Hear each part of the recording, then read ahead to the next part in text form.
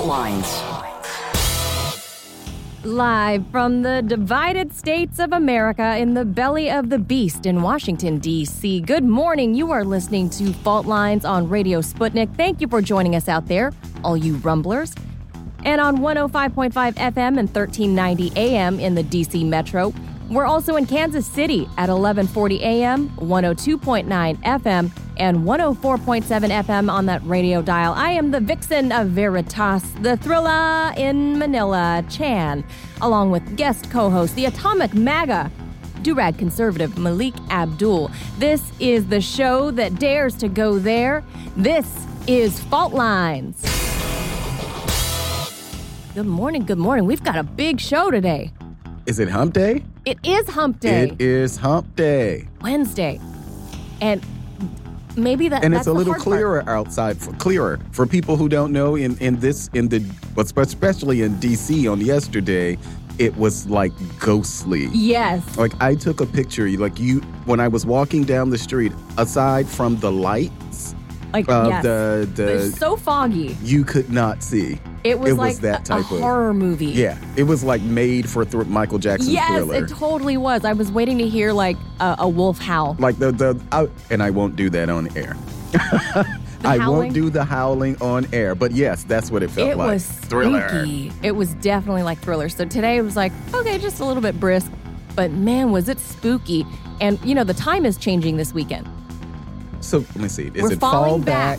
Fall back, spring forward. Yes, sir. Yeah, fall back. So do we get what do we get an hour or we lose an hour? We're supposed to be, quote unquote, gaining an hour. So that means we're falling back. It gets so your body, dark. Well, I think so it'll get dark earlier. So it gets dark earlier and then it gets light earlier. At a better. So it'll be brighter when you get up to come to Fault Lines. Right. Not as spooky. So it gets dark earlier, but it also gets light earlier. Yeah. Okay. So everything is a little bit earlier. Although I'm a fan of no more time change. I don't even know why we do that. We're not a farming society. Wasn't this based on the Farmer's Almanac or something? Yes. It's time to actually This is time to move. It makes no sense. I think Nancy Pelosi was there when they did it. So I think they approved that. I think Congress moved on that. I think they approved it like a year ago. It's a congressional action. Yeah, It was some type of bill to actually do that. It doesn't take a lot of legwork. Engineering says it's ending in 2023. Oh, so wow. next year. Next year we'll be through with it. And none of us will miss it. No. And I hope it stays this time. Whatever they decide on. It's the spring forward. Oh, you like this? Yeah, because I like the idea of it's lighter earlier. No, if that makes sense. If it's okay. Well, so when I get up, so it's dark now. Right. But if I get up at like 5 o'clock or 6 o'clock, it'll be lighter outside. Is that what this season we're going into now? No, that'll be fall back. Oh, gee, I don't know. No, wait. If you get up, we're going to have to think about this. Yeah. Somebody in Rumble is going to tell us, look, we've got it wrong. But either way, I'm happy to see it go. I know that they passed it. I didn't know when it was coming into effect. So 2023. Next year. 2023. So I wonder which one they're locking on, the spring forward time or the fall back time. But I lived and worked I used to anchor in Arizona. And Arizona is one of the few places that already doesn't observe daylight saving. So. Oh, wow. I was always confused. I'm always confused anyway, let's be honest. But with the time, at least I knew how to keep track of time. In Arizona, I was like, wait, what time is it in New York? Right. Am I 2 hours? 3? 4? Don't know. Well, the good thing is that they're getting rid of it. Yes. So that'll be the end of that. So yeah, I wonder if they'll just lock us in the spring. We'll see. 2023. There we go. All right, let's head over to some headlines. Now, I'm surprised SCOTUS didn't have to approve it. But speaking of SCOTUS, the U.S. Supreme Court Chief Justice John Roberts has temporarily blocked a House committee from accessing former President Donald Trump's tax returns on Tuesday, according to a new court order. Quote, "It is ordered that the mandate of the United States Court of Appeals for the District of Columbia Circuit, case number 21-5289, is hereby stayed pending further court order of the undersigned or of the court. That language is court legalese. I swear. Yeah, it's a racket. I tell you, it's a racket. The language. Yes, it's like learning pig and Latin. because we borrowed from the British and their system. Yeah, so it reads. I should have gotten rid of this language along with the powdered wigs. Now, the House Committee on Ways and Means, they're going to have to file a response to this order application by November 10. So they have about a week to protest this. Then over at Twitter, new owner Elon Musk has confirmed the rumors on Tuesday, announcing that those blue checkers like me, the verified blue check accounts are going to be charged $8 a month to retain the blue checkmark badges indicating authenticity. He said on a tweet, Twitter's current lords and peasants system for who has or doesn't have a blue checkmark is bull crap, he tweeted. Then he said, power to the people, blue for $8 per month, adding that the price would be adjusted by country according to their nation's purchasing power parity, or known in the economics world as PPP. And Mr. Musk also listed several other features that subscribers to the Blue service would get, including, he says, priority in replies. I don't know what that means, priority in replies. Priority in mentions and searches, which he says is essential to defeat spam and scam. Subscribers will also get the ability to post long video and long audio, and that they'd only see half as many ads as before, and would gain the ability to bypass paywalls with publishers willing to work with us. So I guess part of the perk for the $8 is certain publishers that, I don't know, force you to subscribe to see more. Mm-hmm. I guess. Like a Wall Street Journal or something. Yeah, maybe. Watch it be something that nobody reads. Yeah, if they provide a service. Right. So like, we'll see. We'll see. I don't know. I'm willing to give it a shot. But he has to... Just pay your $8. Pay my $8. Fine, I'll give it a shot, see what it looks like, see how it works. But unshadow ban me. Let's start Elon, there. Let's start with the unshadow bans. Free the bird, as you said. Free it. Unshadow ban.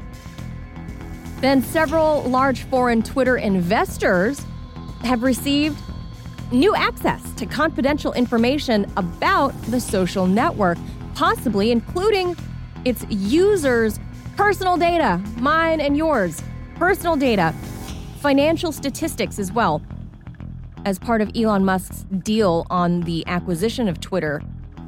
Now, the priority was reportedly given to Binance, Saudi Arabian and Qatari funds, which have invested at least $250 million or more in the platform. Now, the move comes after the U.S. Treasury Department reportedly started examining whether it had a legal ground to conduct a probe into Elon's ties to foreign governments and investors. Then over to the Hill, sort of. David DePape, the man suspected in the attack on Mr. Paul Pelosi, was arraigned on Tuesday afternoon in San Francisco, where he pled not guilty to charges of attempted murder, among others. DePape's public defender, Adam Lipson, spoke at a press conference on Tuesday following DePape's court hearing, announcing that DePape had waived his right to a hearing within 10 days. Quote, DePape is currently being held without bail. Friday is the setting of the preliminary hearing, Mr. Lipson says. The bail hearing will probably be set in conjunction with the preliminary hearing at some later date. Then over to international news, Russia will be resuming its participation in the Black Sea grain export agreement after receiving written guarantees from the Ukrainian side not to use humanitarian corridors and ports involved in the grain deal for military operations against Russia says Russia's MOD. Quote, after the Ukrainian terrorist attack against ships of the Black Sea Fleet and civilian vessels involved in ensuring the security of the grain corridor, the Russian Federation suspended the implementation of the agreement on the export of agricultural products from Ukrainian ports, i.e. the Black Sea Initiative. The MOD said in a statement. They continued, thanks to the participation of the UN and assistance from Turkey, it was possible to obtain the necessary written guarantees from Ukraine on the non-use of humanitarian corridor and Ukrainian ports listed in the interest of exporting agricultural products for conducting military operations against the Russian Federation. These were sent to the Joint Coordination Center on November 1, 2022. Then over in Israel, their elections committee has confirmed Wednesday, after processing 62% of the ballots, that former Prime Minister, who's under indictment, by the way, the former PM, Bibi Benjamin Netanyahu, his Likud party, is leading the way in parliamentary elections. The vote count Wednesday morning showed that Likud became the largest seat winner in the Knesset with 33 seats so far, while incumbent Prime Minister Yair Lapid's Yesh Atid party came in second with about 25 seats. The Religious Zionism Party ranked third with 14 seats. The ultra-Orthodox religious political party Shas and Defense Minister Benny Gantz's National Unity Party received 12 seats apiece. United Torah, Judaism, Religious Conservative Party, and Finance Minister Avigdor Lieberman's Yisrael Beitenu, translated to Israel Our Home, their party, they secured just 6 seats each. So it's looking like Bibi is the comeback kid in Israel. Now, speaking of comebacks, in the first public statement since Brazilian presidential elections, the runoffs held on Sunday, incumbent president of Brazil, Jair Bolsonaro, has refused to either explicitly accept nor reject the victory of his rival, former President Lula da Silva. Quote, I will continue respecting our Constitution, adding that he would authorize the safe transition of power to Lula, who very narrowly eked out the victory on Sunday. He said, it's an honor to be the leader of millions of Brazilians who, like myself, believe in economic freedom, religious freedom, free speech, honesty, and the green and yellow colors of our national flag. Now, however, Bolsonaro refused to call Lula, the candidate from the left-wing Workers' Party, the victor in this election. So no phone call, very similar to what happened when Biden won and Trump kind of pouted his way out all the way, until Inauguration Day, never shaking hands or making contact. Now, Mr. Bolsonaro said his right-wing supporters have the right to demonstrate, but that they must be peaceful and not resort to what he called to illegal methods of the left. He didn't want a J6. That's what it sounds like. I think. Britain's government has reportedly been testing emergency plans to tackle possible week-long power cuts as the energy crisis continues to prompt fears of supply shortages throughout the winter. Ministers have reportedly drawn up some documents which state that in, quote, a reasonable worst-case scenario, a reasonable one, Malik. What is a reasonable worst-case scenario? What is that? I don't know. I don't know. They say all sectors, such as transport, food, and water supply, the communications and energy could be severely disrupted for up to a week at a time. So according to the official sensitive plans cited by British media outlets, should there be lengthy blackouts, Britain's ministers, so lengthy meaning longer than a week? I mean, a week is a long time. Without water, without electricity, I don't know. But they're saying if there are lengthy blackouts, the ministers will prioritize delivering food and water and providing shelter to the young and the old, as well as those with caring responsibilities. So I guess if you take care of, somebody that's infirmed. So in line with the confidential plan codenamed Program Yarrow, a series of exercises have purportedly been carried out recently involving government departments and councils across the country. Then one out of the 5 commissioners of the FCC, the Federal Communications Commission, the U.S. federal agency responsible for regulating us, not just Sputnik, I mean radio, television, satellite, and cable communications, has touched down in Taiwan for an official visit.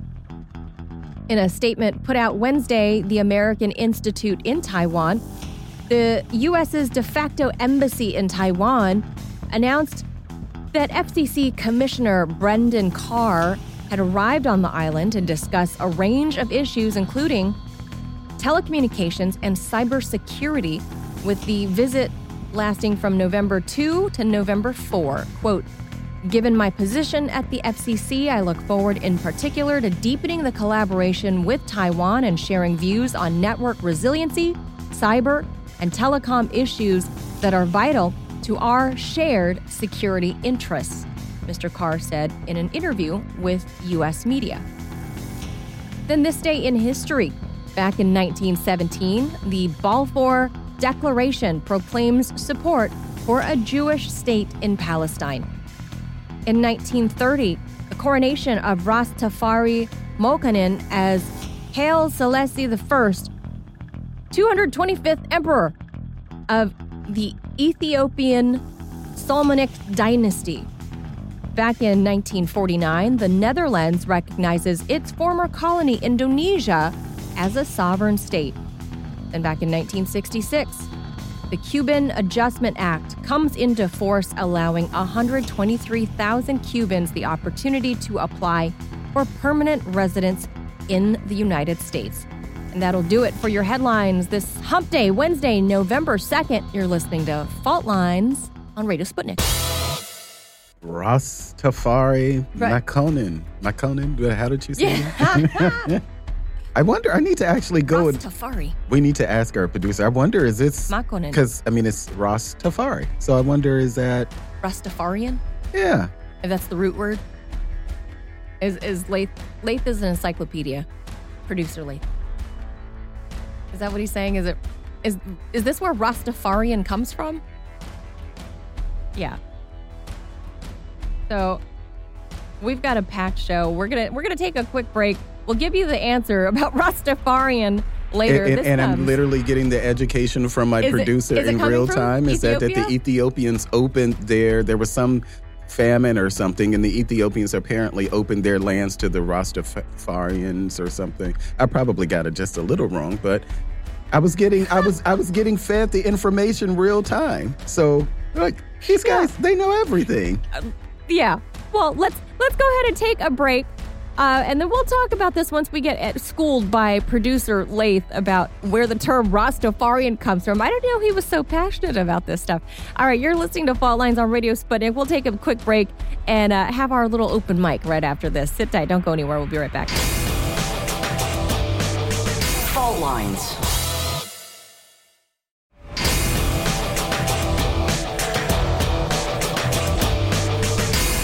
Fault Lines.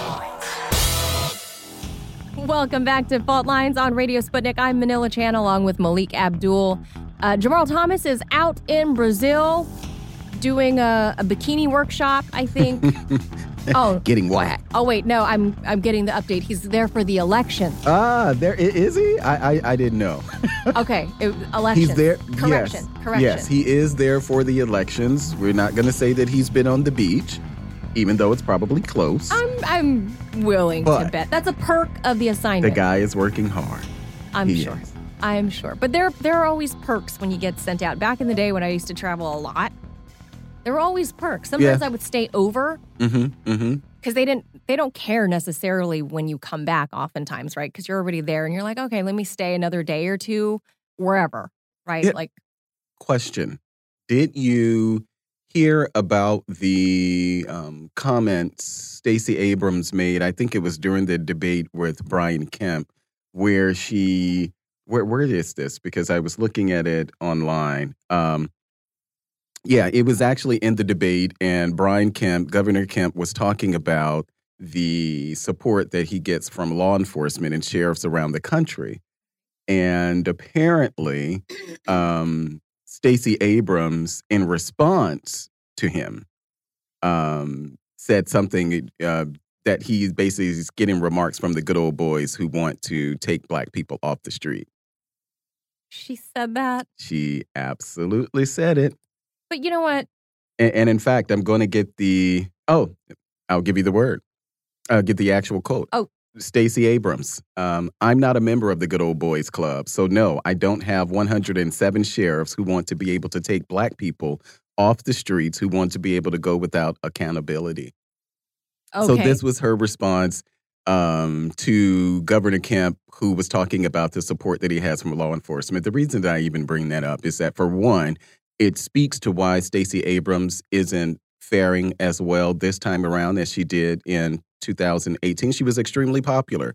Brian Kemp beat her by less than 1 percentage point. So this was like a Brazil thing. Oh, yeah. I mean, it was absolutely that close. And since then, we know that she's been claiming that Brian Kemp, along with Raffensperger, who's the Georgia Secretary of State, colluded in a sense to basically cost her the election. So she's been yelling stolen elections. Well, I remember that part. Yeah, since 2018. And most recently, an appeals court down in Georgia threw out her lawsuit that she filed against the state of Georgia, where she was alleging some political shenanigans that cost her the election, things around, cleaning voter rolls and all that type of thing. The courts threw it out. So she's saying, okay, so let me get this straight. The Democrats say when Trump points out election irregularities, that's a conspiracy theory, QAnon stuff.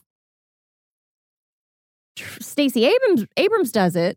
And not totally just says legit. it, not just says it, she files a lawsuit. An actual lawsuit, right. Yeah. And the courts threw it out. Right.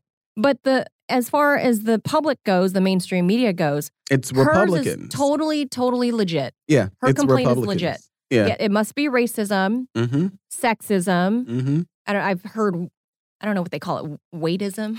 Yeah. Well, who knows? I mean, we come up with everything now. Right. An ism for everything. But it's okay. So what's good for the goose is not good for the gander. Correct. In this case. And so it doesn't surprise me. But what Stacey Abrams did, and I was talking about why she's less popular this time around, is that she's really been unable to read the room. Her organization has gotten plenty of money. I can't think of the name of the Fair Fight or something. Her organization itself has gotten plenty of money, but we're no longer in 2020. So there was during the Black Lives Matter. The electorate has changed a little bit. That. And now that we're seeing around the country that the issues that she was able to run, that Democrats were able to run on in 2020, which was anti-Trump, right? Racism. Well, that's really what drove them, right? Yes, it wasn't that they were so in love with Joe Biden. It was just or that they loved her, or it was that Donald Trump made himself unlikable to the point that people said, you know what? I may like him on pop. Yes, it wasn't because they were so in love with Joe Biden. But what Stacey Abrams is doing is what the Democratic Party does. This notion, and it's so unfortunate in minority communities, this sense that we have to hate the police. And so that's what Stacey Abrams was tapping into, this hatred. And I just call it this hatred that we have for police publicly. And the reason that I say publicly is because, as we've talked about here and many other places, these politicians don't have a problem living in their gated communities with their security. Some of them, like Cori Bush, I believe they said she spent over $100,000 over the past couple of years on security herself. But wait a minute, Malik, she lived in her car. She was homeless before, so this is all of them, and I'm definitely for members of Congress protecting themselves, but this is outside of congressional what's provided by Congress. So you have many of them, not just those politicians, but you have people all around the country who travel with these, law enforcement entourage, so like security entourage. Just paid private security through their PAC? I don't know. I don't know the mechanism, but my point in what I'm saying is that they because if you're like they may say one thing publicly. What is a congressperson, like a GS-15 pay scale, something like that? No, more or less. No, more than that. I SES? think the annual the congressional salary for first, I think it's like 180. So that's above SES and wow. Yeah, so I think that it's like 170, 180, something like that. Above SES, whatever. So these are pay grades for people that don't know. Yeah, so it's like general schedule, and then there's a senior executive schedule. The senior executive schedule are those who are typically political appointees, heads of agencies. They make more than SESs? Yes. SESs, I think they only tap out at maybe around, I think now maybe 160,000. No kidding. Mm-hmm. This is on the low end because, there's a scale. How is Cori Bush paying for this kind of security? I don't know.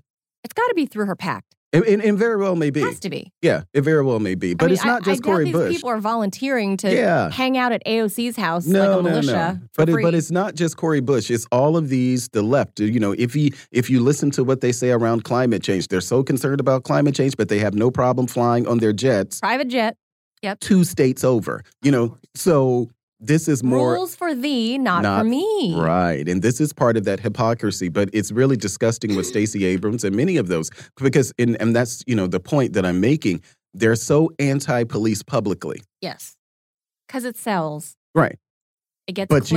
But you live in secure communities. You have your own private security and many of these other things. And the rest of us don't. Right. So this is BS that you're doing out there. And it's really disgusting with law enforcement because you have communities who, generations, kids who grow up in environments where they're being kind of indoctrinated to hate police. To hate police. And that transcends only police. It becomes, you view it as a figure of authority. Yep. Rejecting authority. Rejecting all authority when in real life, sorry, but there is a pecking order and there are rules. Right. Like it just...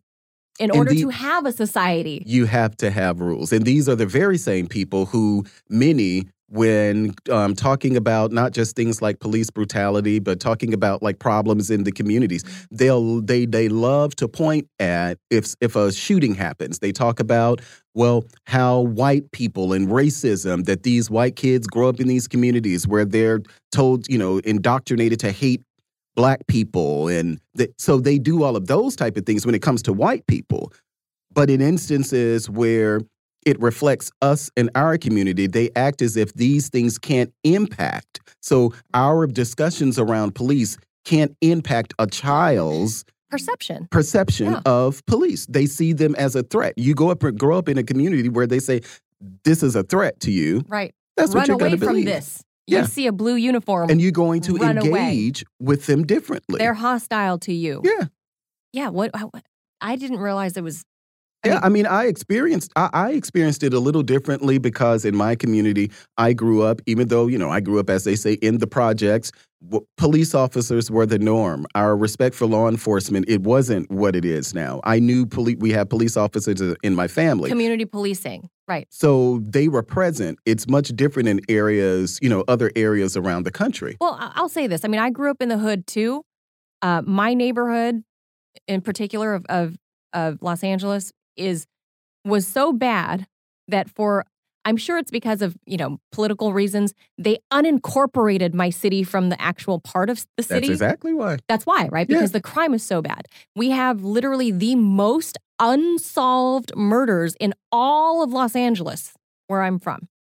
So, and to this day, it's unsolved because, if you talk, somebody's going to get you for talking. So, I'm still fascinated that you grew up in a largely Hispanic, mostly Mexican, Mexican gang community, unincorporated from Little Manila Chan. Yes. and I'll tell you, but in the 80s, as a kid in the 80s, under Ronald Reagan and Nancy Reagan, President Reagan came to my high school. This is before the community got really bad. He came to our high school. Well, before I was in high school, long before, and this is the 80s, obviously. He was still sitting president. It was the high school I eventually grew up to go to, won a high school distinction of academic distinction or something. Fine. Fast forward 15 years later, and I'm in high school in the early 90s or mid 90s. Totally different. Wow. And this is after the DARE program was put in place, the war on drugs. We used to have police officers come to the school. They'd, show us squad cars and even show kids guns. That. They're like racking guns. I remember all of this, right? We had it was called officer friendly. We had something like that. Yeah, I think it was officer friendly. And we had cops come classroom to classroom and just get us familiar with the cops so we weren't afraid of them. Because previously the communities were taught, obviously, you see the man in blue, you see a black and white, he's bad. Yeah. Well, that presence in schools now is threatening to the point that people want to remove. Yeah, they want to remove police officers. So there's a lot of breakdown in that communication, but I will add this last thing before we take a break and go to our friend Ted Rall, who we're going to talk to about a myriad of things. Probably this too. Throw this in there at Ted. But one of the breakdowns in communication between police and the communities is that while I have friends and family in law enforcement as well, one of the breakdowns is that when police started getting the opportunity to buy military equipment and then train as if they're like a Navy SEAL, that caused a huge rift in the psyche of community policing versus officer commando. And that came out of Joe Biden's 1994 crime bill, the militarization of police forces. Bingo. So, yeah.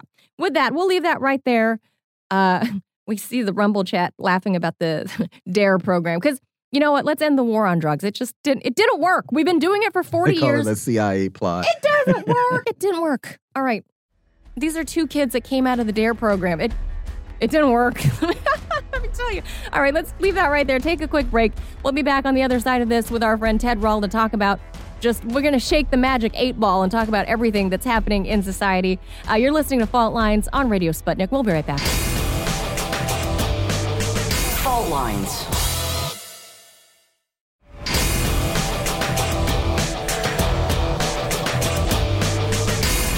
Fault Lines. Welcome back to Fault Lines on Radio Sputnik. I am Manila Chan, joined with Malik Abdul. We'll be bringing in our friend Ted Rall. You all know him. He's a political cartoonist and syndicated columnist. You can follow Ted on Twitter at, surprise, surprise, Ted Rall, R-A-L-L, Ted Rall. You can check out his articles and cartoons at rall.com. That's R-A-L-L.com. Ted Rall, good morning. We're shaking the 8 ball, the magic 8 ball. Good morning, Manila. Myriad of topics to get to. I don't know if you want to weigh in, because I know you were on hold. You probably heard us talking about the DARE program and the war on drugs. We weren't supposed to talk about this with you, but I want your thoughts. Back in the late 1900s. Which is true. It's an accurate statement. Back in the late 1900s, President Reagan implemented this DARE program. He had Nancy go around, reading books as well as saying, say no to drugs. How has that panned out? I mean, the easiest question I've ever been asked in an interview. I think we all know what happened, right? I mean, I was in college during the Reagan years and then sort of immediately after college. Nothing happened. Well, of course, maybe if the Reagan administration hadn't been importing, cocaine to fund the Contras, it might have helped. The government was often a big part of the problem that they were allegedly trying to fight. But there was, I think that there was sort of a multiple problems here. I mean, there was an issue of motivation. There was an issue of the just widespread lack of credibility of the government, and there's just the fact that drugs are really fun and very attractive to a lot of people. It's like it's just like prohibition in the 1920s. It made the government look foolish. I think we may have this may be controversial. I'm totally for decriminalization, but there's something a little off-putting to see marijuana stores, a few blocks away from my house, next to the deli. That may have gone a little bit, as usual in American politics, swung to the opposite extreme. But certainly these things should not have been criminalized. And the entire approach was wrongheaded. I mean, if you really wanted to fight drugs, you'd want to fight the reasons people use drugs, which, basically entertainment, alienation, depression. Hey, Kurt Cobain got addicted to heroin because he had a chronic stomach pain, and no one could give him a medication that worked. So there's a lot of. It's very complicated. Yeah, definitely a mixed bag, if you will. And I don't mean the drugs, but this whole conversation about the war on drugs, decriminalization, the crime act, the crime bill. Oh, the 1994 crime bill and the militarization of the police force. Under now President Biden. Under now President Biden. And that is something, I think even the DARE program, I sort of remember it. But I think that there are people who have good intentions. The problem is that when we're talking about government, the outcomes, the planning of all these things. I even think that the 94 crime bill, in a way, the 94 crime bill was responding to an issue of crime. And there was drugs, gangs, crimes in communities. And so the government, as you can imagine, Big Brother, we tend to overcorrect. Yeah. So I think that that's probably one of the things. But Ted, we were talking about Elon Musk. And Manila is feeling some type of way about this blue check mark. Paying this $8 for this Twitter. Is it Twitter? No, not Twitter Blue. It's the Twitter check. The check mark, the verification. The actual verification. Ted, did you see his tweet about this? I mean, we read this. We had it in headlines. And basically, he literally made it a point to say this. Here, I'll just read it to you. It says, this is Elon's tweet about how he's pitching the $8 per month thing. He says, quote, Twitter's current lords and peasants system for who has or who doesn't have a blue check mark is bull expletive. Power to the people, blue, for $8 per month. Then he goes on in his salesman pitch and he says, if you do your $8 a month, if you subscribe to this, you're going to get priority replies, mentions, searches. And he says it's essential to defeat spam and scam. And then he says you'll also be able to post long video, long audio. And for certain publishers who are going to be working with Twitter, you'll be able to bypass paywalls with this $8 a month. So wait a minute. So on the priority replies, does that mean that your reply will be higher up ranked in higher? The comment section? So like if I reply to Hillary Clinton, will she, because I'm a elite blue checker. I'm apparently a broke lord somehow. Well, because I don't have a lot of followers, I don't know how it works. But I think on Instagram, and this is just me thinking, and if you know, Ted, then please jump in. I think on Instagram, because normally if I'm looking at comments on an Instagram post, I see the blue checks higher up in the post itself. So I don't know if it's that sort of thing when you're talking about priority on Twitter. But anyway, Ted, what do you make of all tell that? us, what do you think about this stuff? Well, first of all, I hate social media. I only do it because it's necessary in this day in order to be connected to the world. But I mean, it's really devastated journalism, Yes. the profit model of journalism in a huge way. I mean, God, those publishers, brought it upon themselves. And I also want to just say I'm not against Elon Musk buying Twitter. I don't think it makes any difference whether a billionaire or a group of millionaires or a hedge fund or a bunch of bland Silicon Valley bros own Twitter. It makes no difference. But in terms of the check mark, I've been on Twitter for years. I have I think about 9,000 followers. When the checkmark thing happened, I didn't even bother to apply for it when it was free because I thought, well, people either know I'm Ted Rall or they don't. I've been on for so many years. I would think that just the years of activity on the account kind of show that is my blue check mark. I am always against any kind of attempt to create two classes of communicators in any kind of structure. It would be like having premium first class mail as opposed to regular first class mail. I don't like it.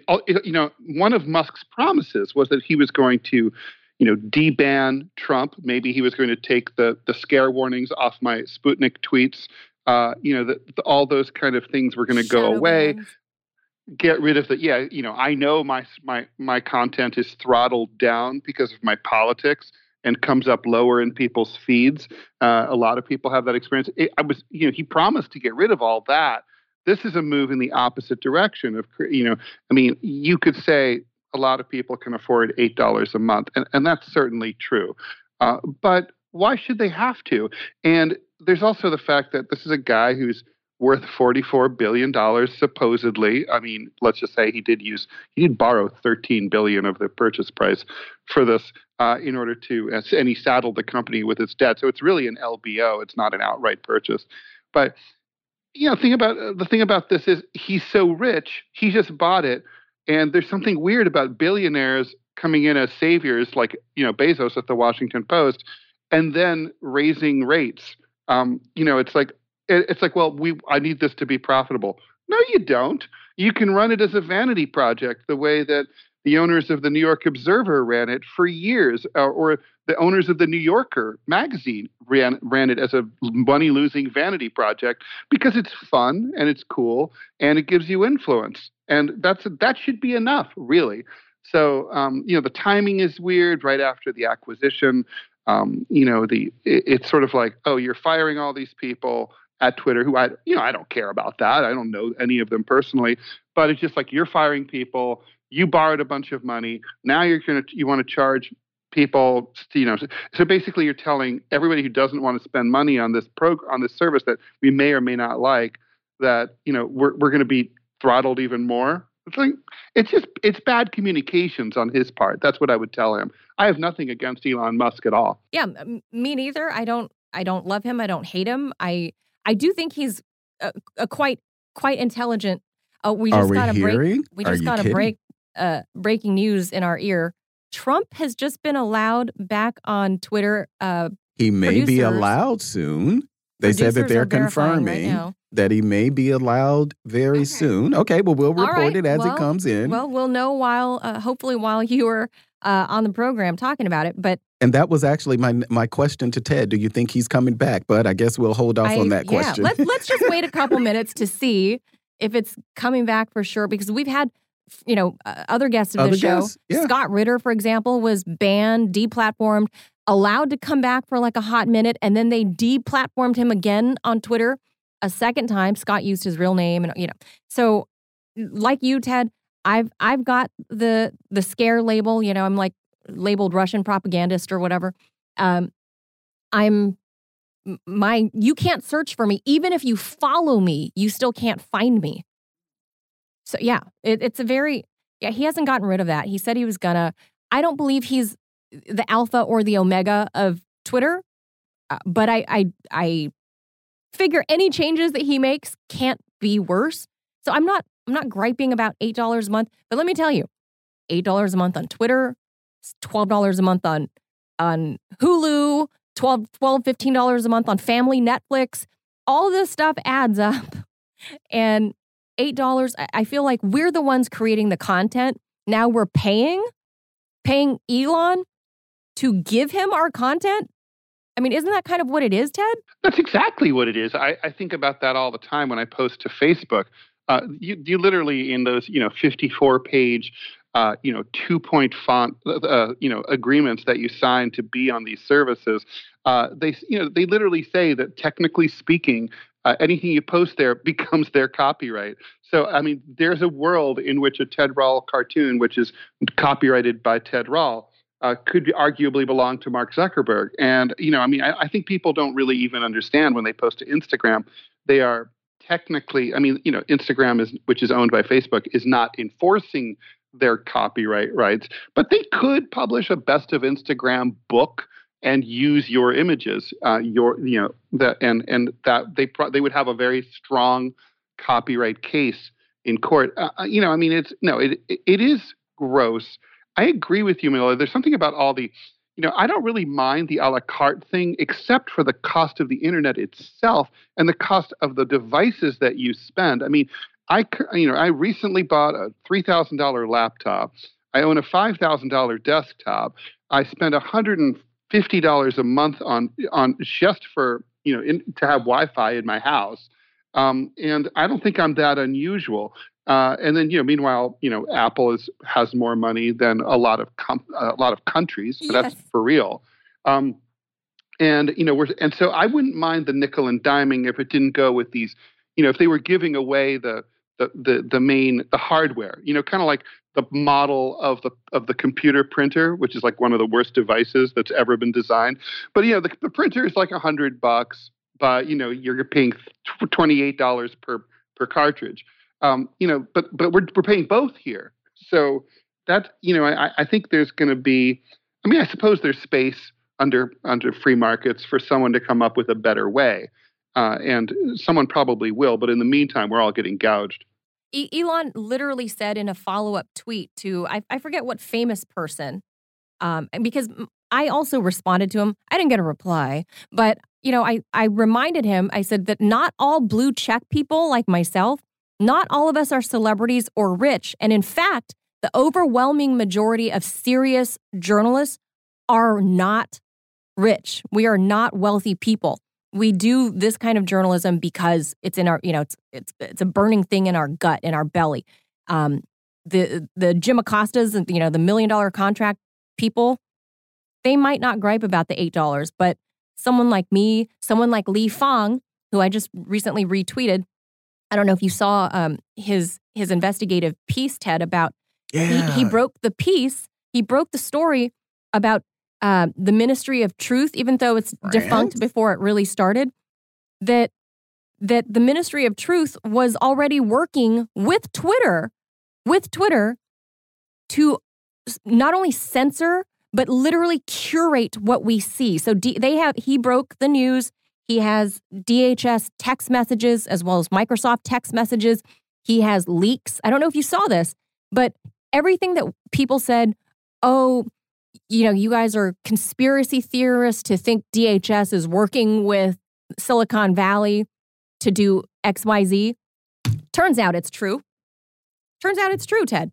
Li Fang broke the story. He's, at The Intercept. He broke the story.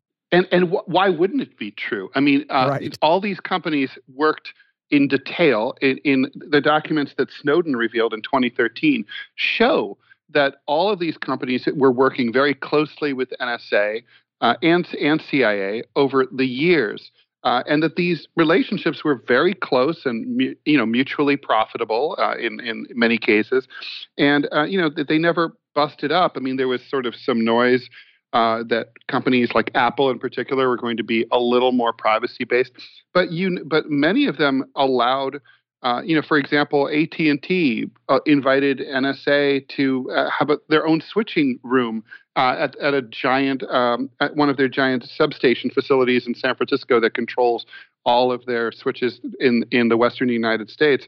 I mean, these connections are so tight. Of course, they didn't go away. I mean, they're ongoing. And Manila, what was the story? What was that? That was something about, was it France? Rumble. Rumble. The other thing was the Rumble thing. And the other topic we should hit on about the media, Ted, is that the Rumble founder posted on his Twitter feed to say that he outed France. He said that France tried to bully Rumble to deplatform all Russian media, which obviously includes Sputnik and RT, to deplatform any Russian media. And the Rumble founder pushed back and said, yeah, I'm not going to do that. I'll just disengage France from the feed so you guys just don't have to watch it then. Well, and obviously that's the principled stand. And, I mean, the cynic in me could say, well, that's Rumble's brand now, right? Like people will think, they're more independent. I remember, but that works. T-Mobile was one of the few telecoms that refused to cooperate with NSA.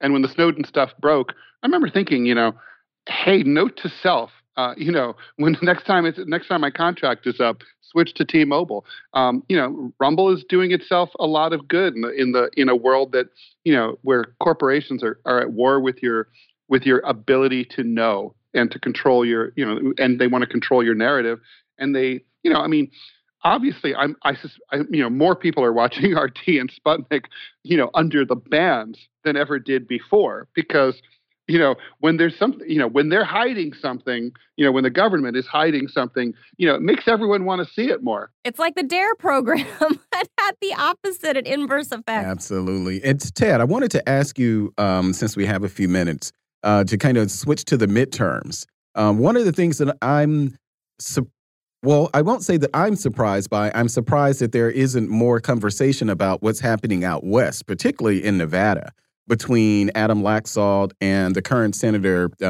Catherine Cortez Masto. Oh, Masto, yes. Yeah, Masto. Laxalt has been leading in basically every poll for the past few weeks now, and there's not enough discussion about the possibility of Republicans picking up that seat. And that's why I said that, Masto is the incumbent senator. She's running,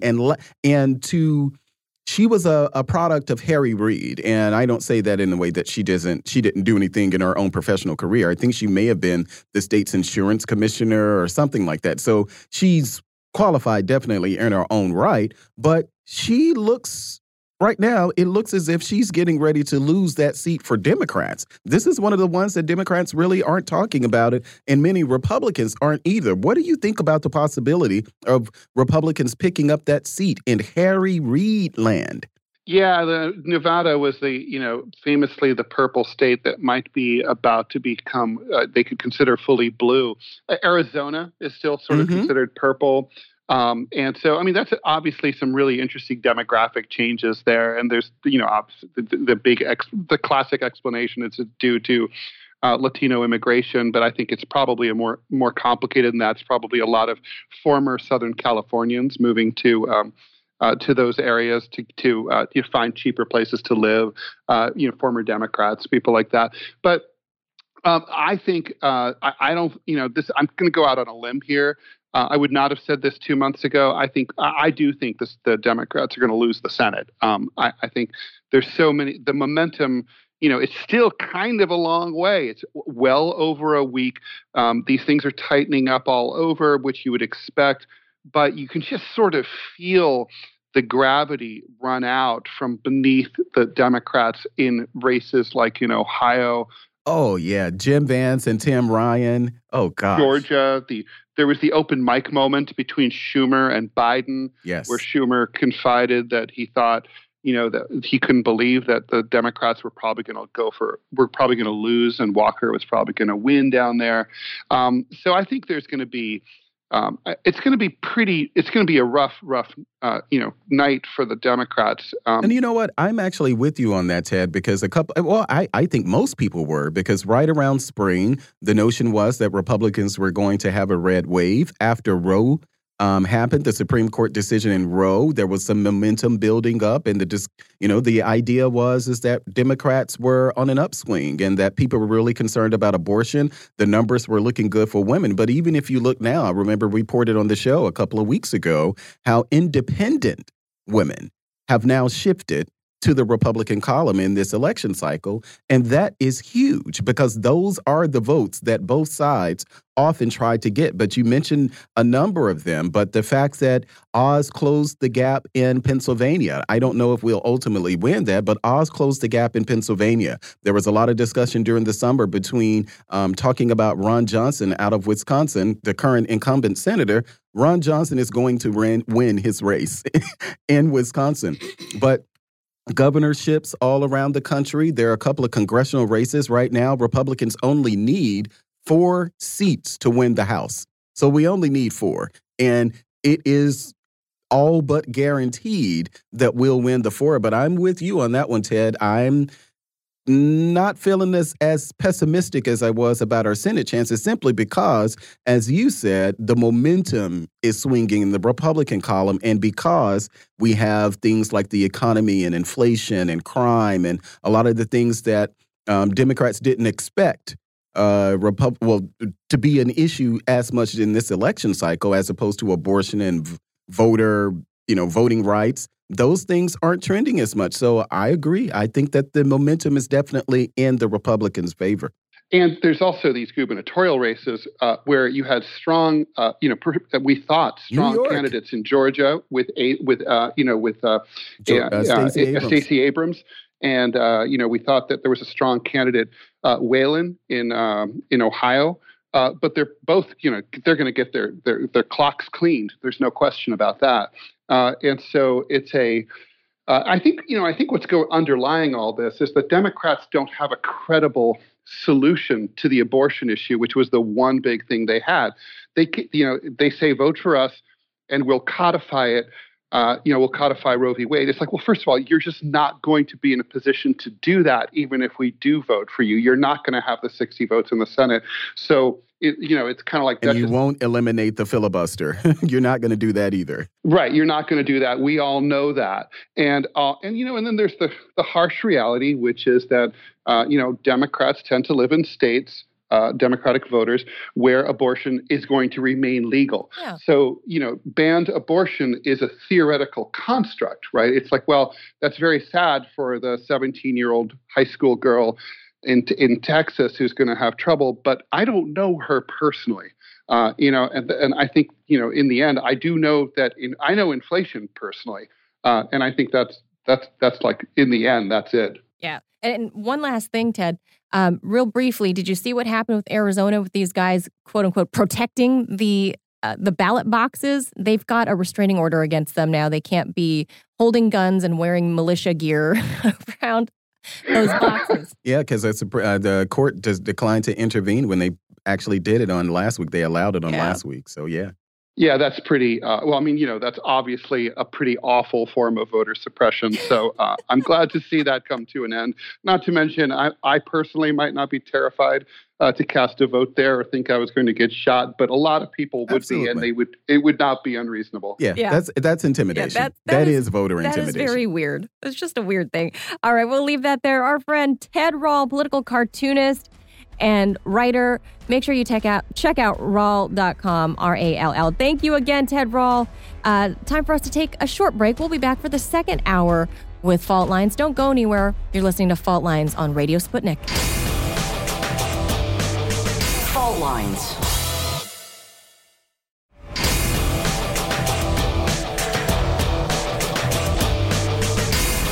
Fault Lines.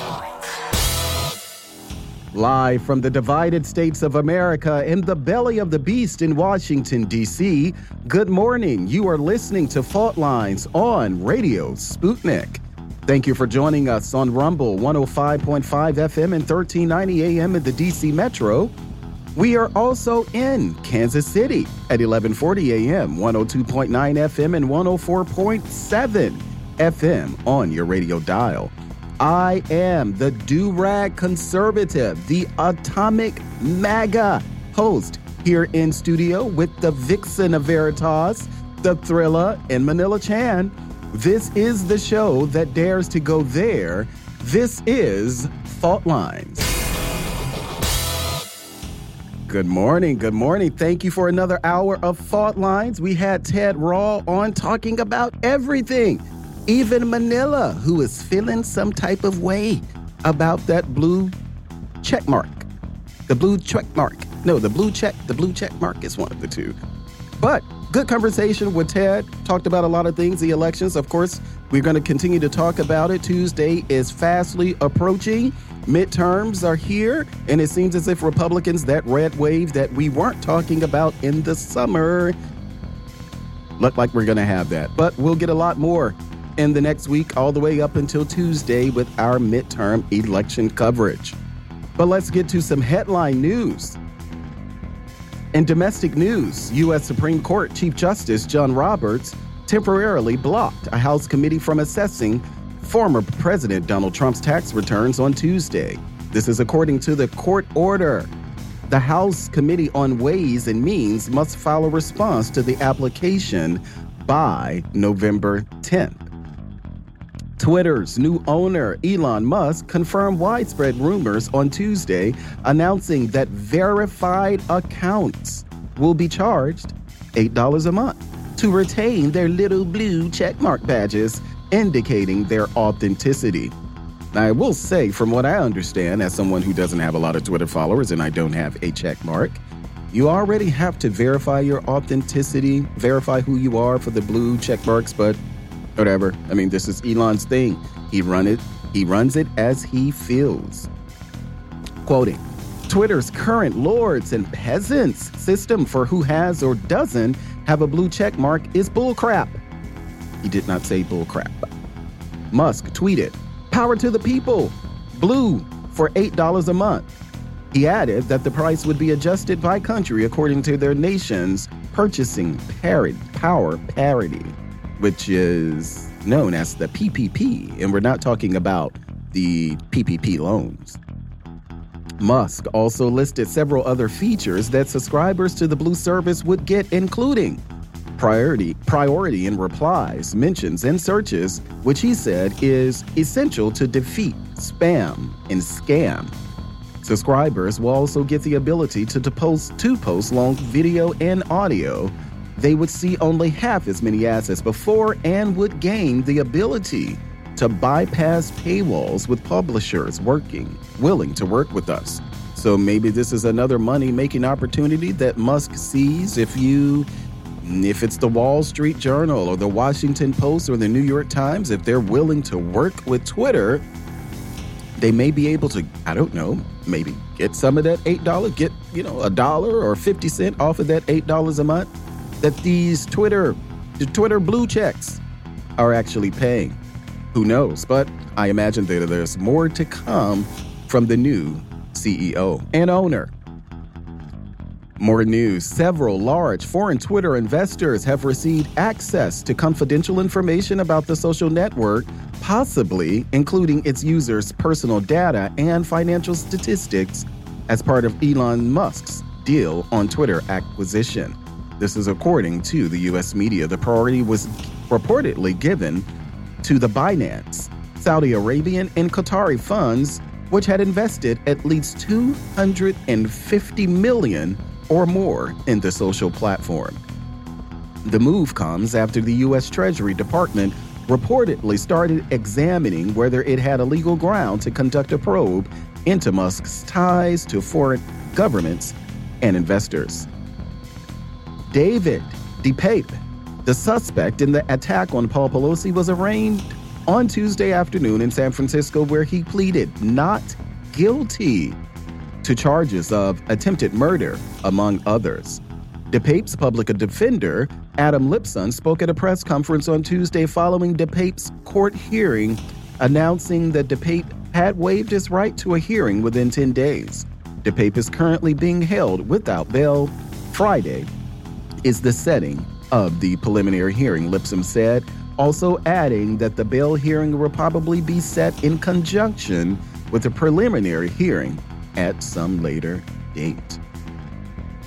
In international news, Russia will be resuming its participation in the Black Sea grain export agreement after receiving written guarantees from the Ukrainian side not to use humanitarian corridors and ports involved in the grain deal for military operations against Russia, the Defense Ministry has announced. Quoting, after the Ukrainian terrorist attack against ships of the Black Sea Fleet and civilian vessels involved ensuring the security of the grain corridor, the Russian Federation suspended the implementation of the agreement on the export of agricultural products from Ukrainian ports, i.e., the Black Sea Initiative. The MOD said this in a statement on Wednesday, adding, thanks to the participation of the UN and assistance from Turkey, it was possible to obtain the necessary written guarantees from Ukraine on the non-use of the humanitarian corridor and Ukrainian ports listed in the interest of exporting agricultural products for conducting military operations against the Russian Federation. These were sent to the Joint Coordination Center on November 1st, 2022, the ministry added. Moving on over to Israel, the Israeli Central Elections Committee said on Wednesday that after processing 62% of the ballots that former Prime Minister Benjamin Netanyahu's Likud party leads the parliamentary elections. The vote count on Wednesday morning showed that Likud became the largest seat holder in the Knesset with 33 seats, while incumbent Prime Minister Yair Lapid's Yesh Atid party came in second with 25 seats. The Religious Zionism Party ranked third with 14. The ultra-Orthodox religious political party Shas and Defense Minister Benny Gantz's National Unity Party received 12 seats each. The United Torah, Judaism, Religious Conservative Party, and Finance Minister Avigdor Lieberman's Yisrael Betenu, which is Israel Our Home, party secured 6 mandates each. Moving on in more international news, in his first public statement since the Brazilian presidential elections on Sunday, Brazilian President Jair Bolsonaro refused to either explicitly accept or reject the victory of his rival, former President Lula da Silva. Quoting Bolsonaro, "I will continue respecting our Constitution," adding that he would authorize the transition of power to Lula, who narrowly won the Sunday runoff election. Bolsonaro will authorize the transition of power. Quoting again, "It's an honor to be the leader of millions of Brazilians who, like myself, believe in economic freedom, religious freedom, free speech, honesty, and the green and yellow colors of our national flag," Bolsonaro said, but he also refused to call Lula the candidate from the left-wing Workers' Party, who was ultimately the victor in the election. Bolsonaro said his right-wing supporters have the right to demonstrate, but they must be peaceful and not resort to what he called the illegal methods of the left. We were wondering what Bolsonaro would do, and it seems like we have an idea. He's calling for peace. Protest, but do it peacefully. That sounds familiar. Sounds like something a U.S. president may have said that at some point. Maybe Donald Trump. Britain's government has reportedly been testing emergency plans to tackle possible week-long power cuts. As the energy crisis continues to prompt fears of supply shortages throughout the winter, ministers have reportedly drawn up documents which state that in a reasonable worst-case scenario, a reasonable worst-case scenario. I don't know if there's a unreasonable version of a worst-case scenario, but all sectors such as transport, food and water supply, communications, and energy could be severely disrupted for up to a week, according to the official sensitive plan cited by British media outlets. Should there be lengthy blackouts, Britain's ministers would prioritize delivering food and water and providing shelter to the young and elderly, as well as those caring responsibilities. In line with the confidential plan codenamed Program Yarrow, a series of exercises have purportedly been carried out recently involving government departments and councils across the country. In more international news, one of the 5 commissioners of the FEC, which is the Federal Communications Committee, the U.S. federal agency responsible for regulating radio, television, satellite, and cable communications, has touched down in Taiwan for an official visit.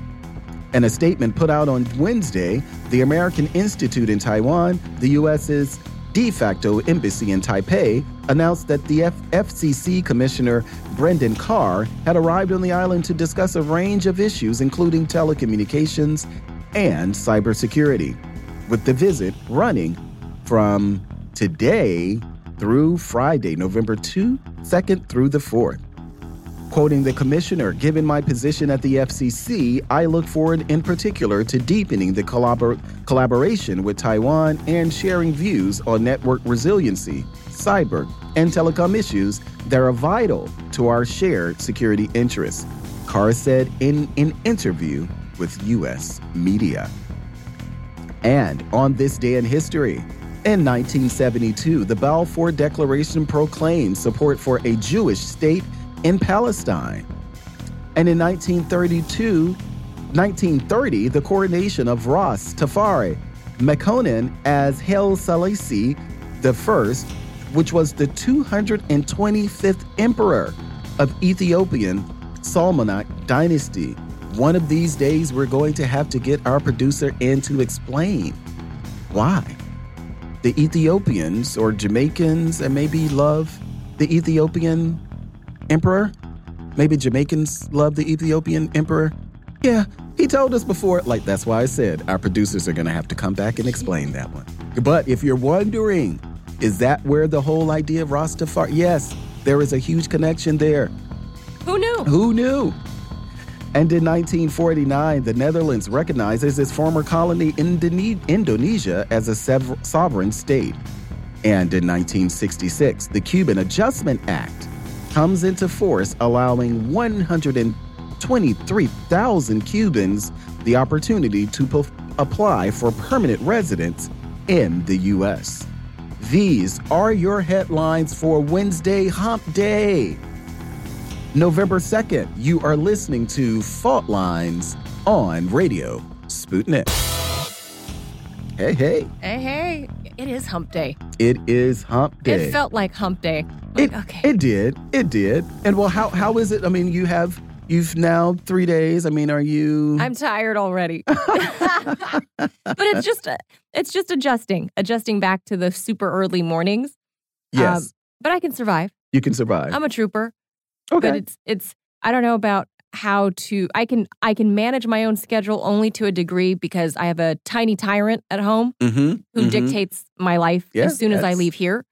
That's how it works. And surprisingly, we're going to talk about it, of course, with Jamal in the 9 o'clock hour. But Bolsonaro, he seems to kind of be okay for now. Well, I think he saw what happened with Trump. And I think as much as he was labeled Trump of the tropics, I think Bolsonaro... Oh, my goodness, Trump of the tropics. He just didn't want to go down that path. He didn't want to see a J6. He didn't want this kind of scrutiny, I think. And you know what? It seems like... And good for him. Yes. Like for reading no the violence. tea leaves. Yes. Yeah. Let's not do that. Especially since there were apparently already, I think, over 100 protests.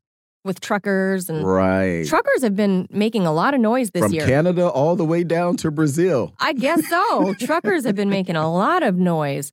And some of it now, the new noise with the truckers is the diesel shortage, which I think we'll be discussing right after this break, because we're going to be bringing in an important new guest. Her name is Karin Kneisel. She was the former foreign minister of Austria. Yeah, very excited to speak with her. She's waiting. She's up on deck. She's coming up next after this break. So we'll be talking with Ms. Karin Kneisel right after this, right here on Fault Lines Radio Sputnik. Don't miss it. We'll be right back. Fault Lines.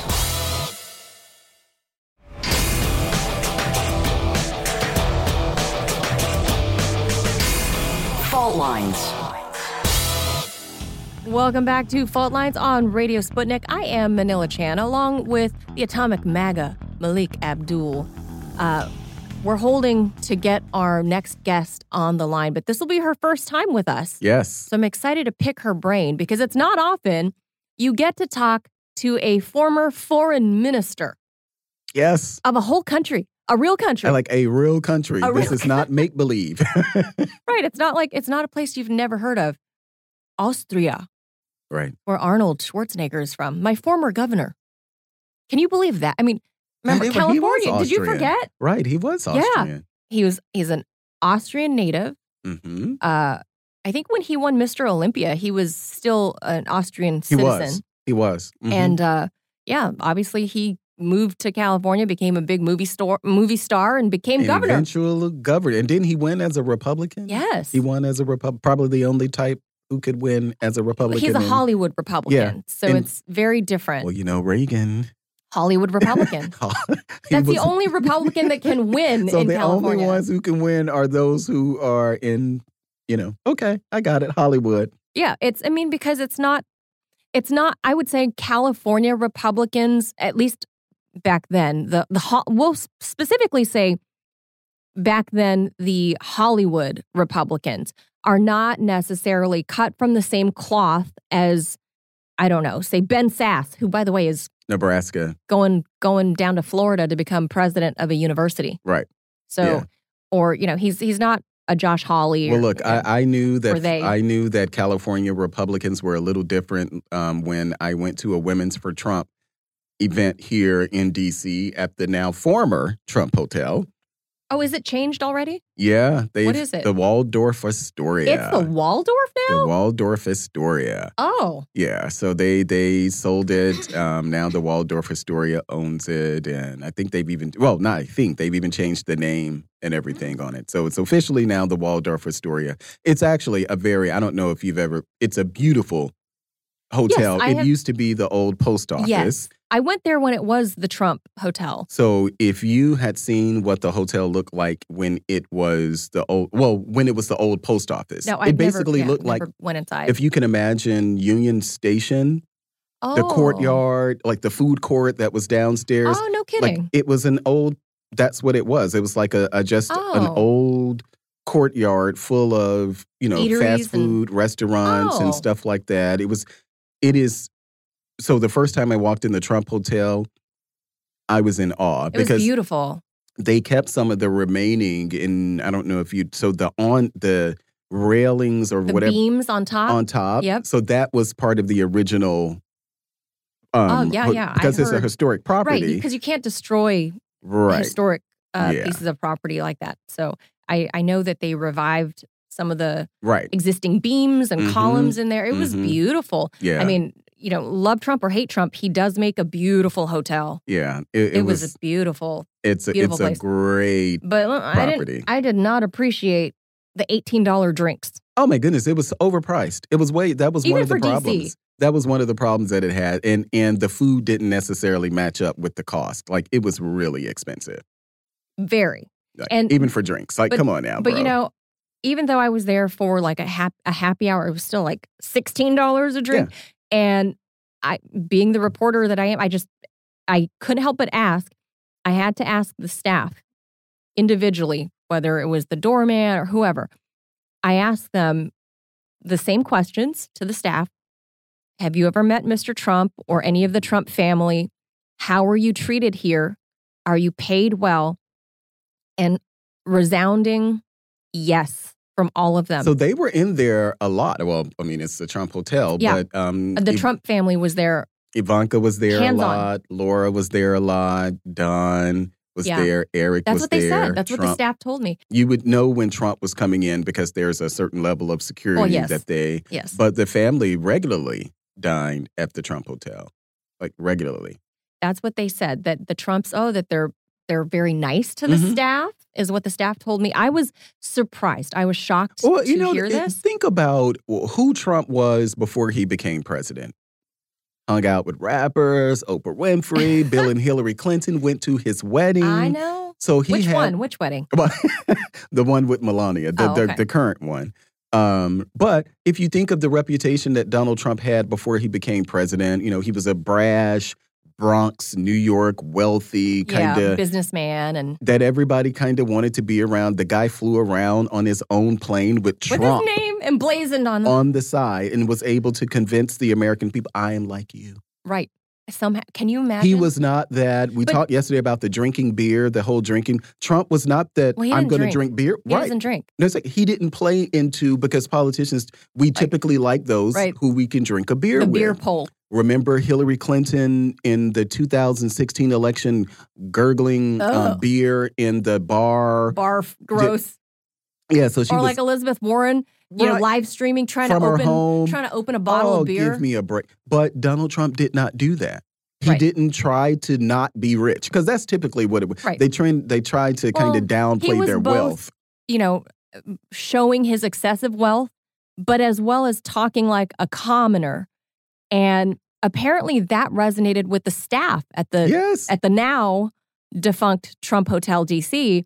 But the staff actually, I didn't get one person say a bad thing about the Trumps. It doesn't surprise me. I was surprised. Look at how Donald Trump, whether you like him or not, look at how Donald Trump Just look at his kids, And when I say his kids, you may not like what their current politics are, but in the scheme of whether he's a billion, for me, Trump is rich. So whether he's a billionaire or a $700,000-naire, that's just rich, to me. But there are kids of wealthy, privileged, especially white families who go in a very different direction than Donald Trump's kids. They stayed with the business. They haven't been involved. They haven't been in jail. No drugs, no drama. No drama. You have a dad who doesn't drink. That's a problem usually with rich kids. I mean, look at Hunter Biden. And even though he wasn't, he was privileged, maybe not necessarily had a rich father until he became, but definitely privileged. I didn't come from any means. So when you get to that level where you have vacation homes, to me, and I would say to most Americans, Hunter Biden grew up a rich kid. Yeah, I like privilege, but either way, there are many examples of kids of wealthy people who go down the wrong path. Of course. Or embarrass their families or things like that. Right. The Trump kids have not done that. They followed they joined the business. The family business. They're all, educated. They are very prim and proper for the most part. I don't like that the Trump boys go big game hunting. I don't like You don't like that part? Yeah. That's, to me, one of the things that stand out. Like, You're not a big game hunter. No. Gotcha. I saw photos of them big game hunting in Africa. Yeah, they do it big. And it was just appalling to me. But for all intents and purposes, they seem to have been good kids. So it's not surprising that people, and I know people who know them, who speak very highly of them. I do too. Who speak, especially their mom, Ivana. They speak the late Ivana Trump. They speak very well of her. So, I've heard the same thing. I think that's an exciting thing. But, that's a great thing. But I can't wait to have the conversation with the foreign minister. Hopefully we're able to get her because, just to be able to talk to someone, as you can imagine, she has a wealth of information about, And from what I understand, she was a college professor. Oh, so that's even better. She's an academic. Right. So she's a smarty pants. Right. And so that's good to have somebody to just be able to analyze. A government resume as well. Right. To couple with the academia. So that's, that's not always, I was going to say, that's not a common combination because it's usually Elizabeth either Warren, or. I just mentioned. And she's rare. But even, because she was just a professor, She's right? A professor. Yeah, she was a professor who eventually, and she was a professor, and I don't mean a professor because, that couple of years that Barack Obama was an adjunct professor, people try to say, he's a constitutional lawyer. It's like, bro, not really. Not quite. She was actually Elizabeth Warren was an actual professor. She was a teacher. So. And I think in Elizabeth Warren's case, that factors a lot into how she presents herself, her analysis of things is she gets very granular and analytical in an academic sort of way. But that's also what makes her unlikable. Yes, that is the flip side of that. Nobody wants to be talked down to like a college professor does. Right, which was a part of the problem that Barack Obama had, because when he gets in his moments of this professorial, I'm so smart. Listen to me. I have some great point to make. That kind of, I'm smarter than you. Nobody likes that. That came off. He didn't run that way, but when he became POTUS, then the professorial side kind of took over. And I think that really took away from his legacy of likability. Yes. Because it was like, no, I'm a know-it-all. He came off as a snot. He came off snotty. Well, hey, look at what Barack Obama is doing now. And I know people are giving him props for saying Barack Obama is speaking the truth about what's happening in the Democratic Party as he's out there campaigning. He's campaigning for them. Yeah, but I think that Barack Obama, this is more self-indulgence on Barack Obama's part. I think he wants to have people say, listen to Barack Obama. Because when in the 2016 election, there was no Barack Obama talking about tone it down. In the 2020 election, Barack Obama was not telling his Democratic Party to tone it down. Right now, he's saying, well, the political climate in America and all of this. And I'm like, well, bro, I mean, that whole thing that Michelle talked about, the former first lady, when they go low, you go. When they go high, they go low, we go high. Yeah, that was never true. And she was literally saying this on a stage where people were going very low. So it wasn't even a real statement anyway. Yeah, but Malik, are any of these politicians that we have, are they any of them real? I mean, these, it sounds weird, like an oxymoron to say, because they're a political elite class, right? The fact that they're politicians makes them elite already. Yeah, and especially federal members. However, they are this elite class, whatever their background is, right? They've now become an elite class because, by means of being a politician, a congresswoman, congressman, whatever, you're elite. Yes. But they're unimpressive, the ones that we have. Completely unimpressive. Because they get out there and they fumble and stumble and can't answer questions about, well, when you vote to send boatloads of money to Ukraine, and then we here, stateside, who you're supposed to represent, are suffering from effectively double-digit inflation that we're seeing, at the grocery store, at the gas pump. You have no answer for me. Yeah, they're out of touch. You have no answer for me. When they get heckled at town halls like AOC, she has no answer for these people. And then she starts dancing. She was dancing in such a condescending way. And it reminds me of when AOC, I don't know if you remember, when she went down, I don't know, she was in South Carolina or somewhere, and she found her Tammy Wynette Southern accent. No. Oh my goodness. I'll have to pull that up one day. And she went full-fledged Tammy Wynette. Southern? No, she went Paula. Wait, this is AOC. She went, I won't even say Tammy Wynette. She went Paula Dean. No. Southern. I'll pull it up one day. It was the most ridiculous thing, but I think our politicians are going to get a wake-up call this election cycle.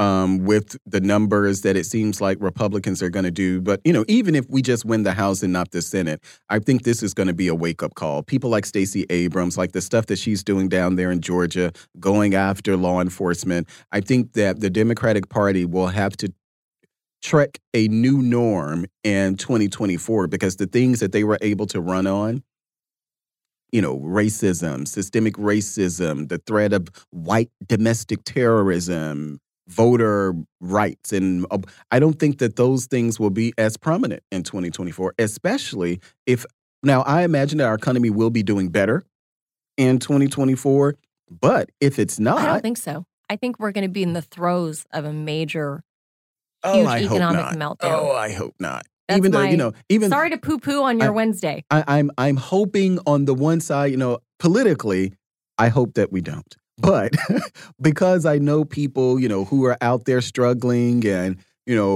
I'm hoping that we're not because it won't, that will be bad for not just, of course, politics, but it would be bad for the country if 2 years from now we've worsened into, because right now they're not calling it a recession. No, this is the tip of the iceberg, I believe. I believe we're going to be deep in economic crisis by this time next year, and 2024, we're going to be hurting, and whoever the next POTUS or whoever's going to be on the ticket, that's what they're going to be faced with. Well, so economists are actually saying even about the last, the 2.6 number, the GDP number that came out, that when you look at that core number, which I think was about 0.1%, what economists are saying, because of government spending, fueled maybe about 70 or 80% of what was happening on the economic front, that government spending actually fueled a lot of that. They're expecting that in the next quarter, what will happen is that it will start, that number, that 2.6 numbers will definitely go down. That 2.6% is that we're not out of it. As the Biden administration is going out there saying, hey, look at what our numbers are now, economists are saying this is just kind of an anomaly in what we're seeing because we already had 2 previous quarters of negative growth. So they're expecting that negative growth after this quarter because of the government spending. They're expecting, and with the Republican Congress, they're expecting those numbers to actually tick right back down. So you may be right. I think it'll improve Mm-hmm. but here's the thing. But to what extent? But a slight improvement, like if you break your arm in 5 places, that's awful, right? But if you break your arm in 2 places, you still got a broken arm. Right. The arm is still broken. So I feel like that's kind of where we're going to be faced with after next week when Republicans, I do believe, will take power over there on the Hill. But I do believe we're still going to be in a major problem, especially in the way of media and how they are going to attack. We're going to go back to what we saw in 2016, 17, 18, where the media was, we'll take Jim Acosta on CNN, for example, attack dog at President Trump. For no other reason other than to bring attention to himself, because he dropped a book after that. But the media is going to go back on the attack on the right.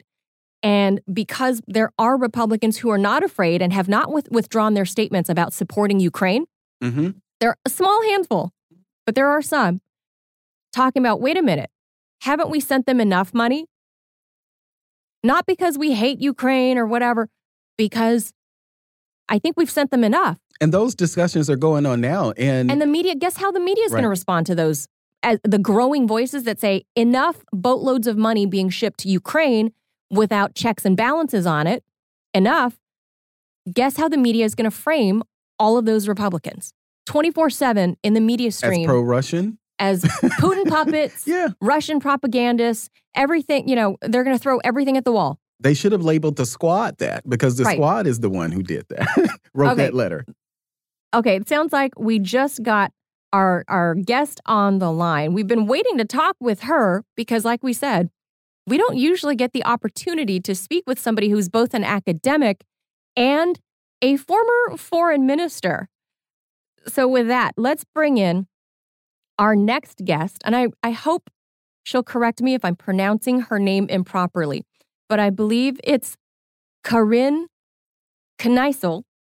And she's an Austrian diplomat, a journalist, independent politician. She served as the foreign minister in Austria from 2017 to 2019. She's an expert on the Middle East and was a university lecturer before working in government. So, Karin, thank you so much for joining us. Karin, are you there? Madam Foreign Minister? I know she's overseas. She's overseas. So I heard something about it. Yeah, I did hear something. There was a lag. She's overseas. So I did hear something in our ear. So we're probably just some technical problems going on here, but we'll work our way through it. Yeah, she has some expertise. And just so our audience know, no, she is not trying to avoid us. She's not trying to avoid us. This is just some technical. There are technical issues that happen pretty frequently, and as we saw on Rumble too. Like, Rumble's been very sketchy. I was on it earlier. I thought it was me, and I said, wait a minute. Because when I logged on, I was like, well, why aren't we live? And then there was nothing. And then now when I logged in, I kind of saw that it's kind of going. It's been glitchy. Yeah. It's been a little glitchy on Rumble. And there's just technical issues. And with the FCC guy going to Taiwan, let me tell you. So do you think France is behind this? France is since they want to kick us. They want to deplatform Sputnik and RT.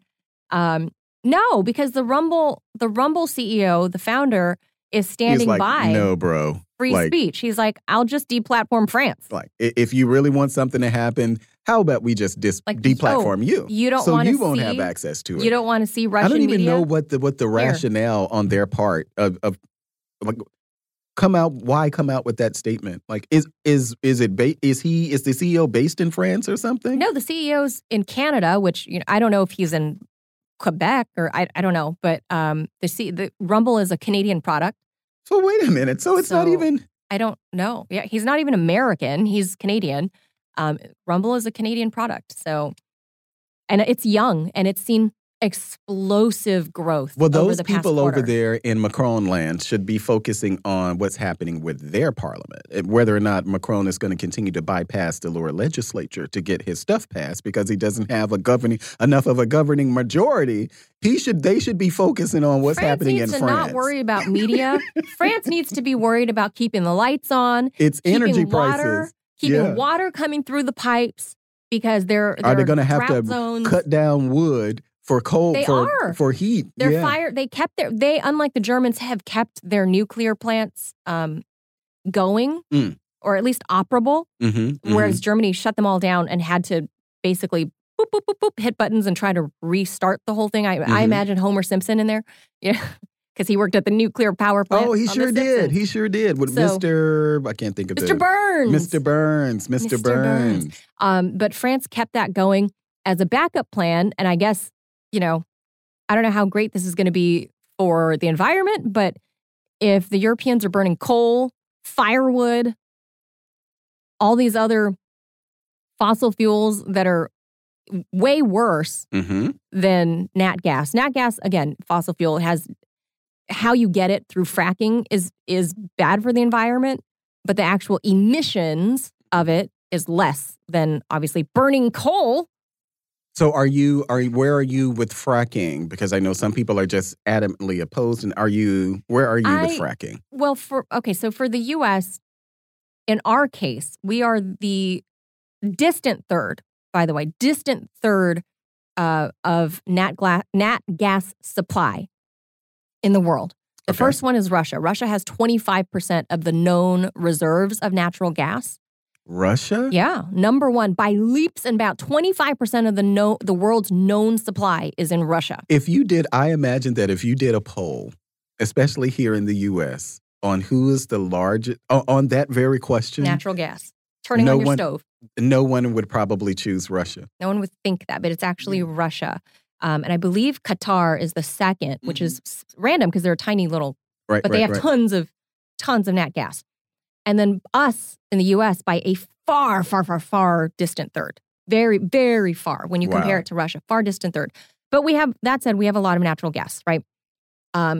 And of all the fossil fuels, natural gas, in terms of emissions, is the, quote, safest or cleanest of the fossil fuels. Because the emissions are better that way. But how you get it, all the nat gas fracking that happened, the hoopla around it about 10, 12 years ago, apparently they have made changes to some of the chemicals and how they pressurize down deep into the shale and whatever to release the gas.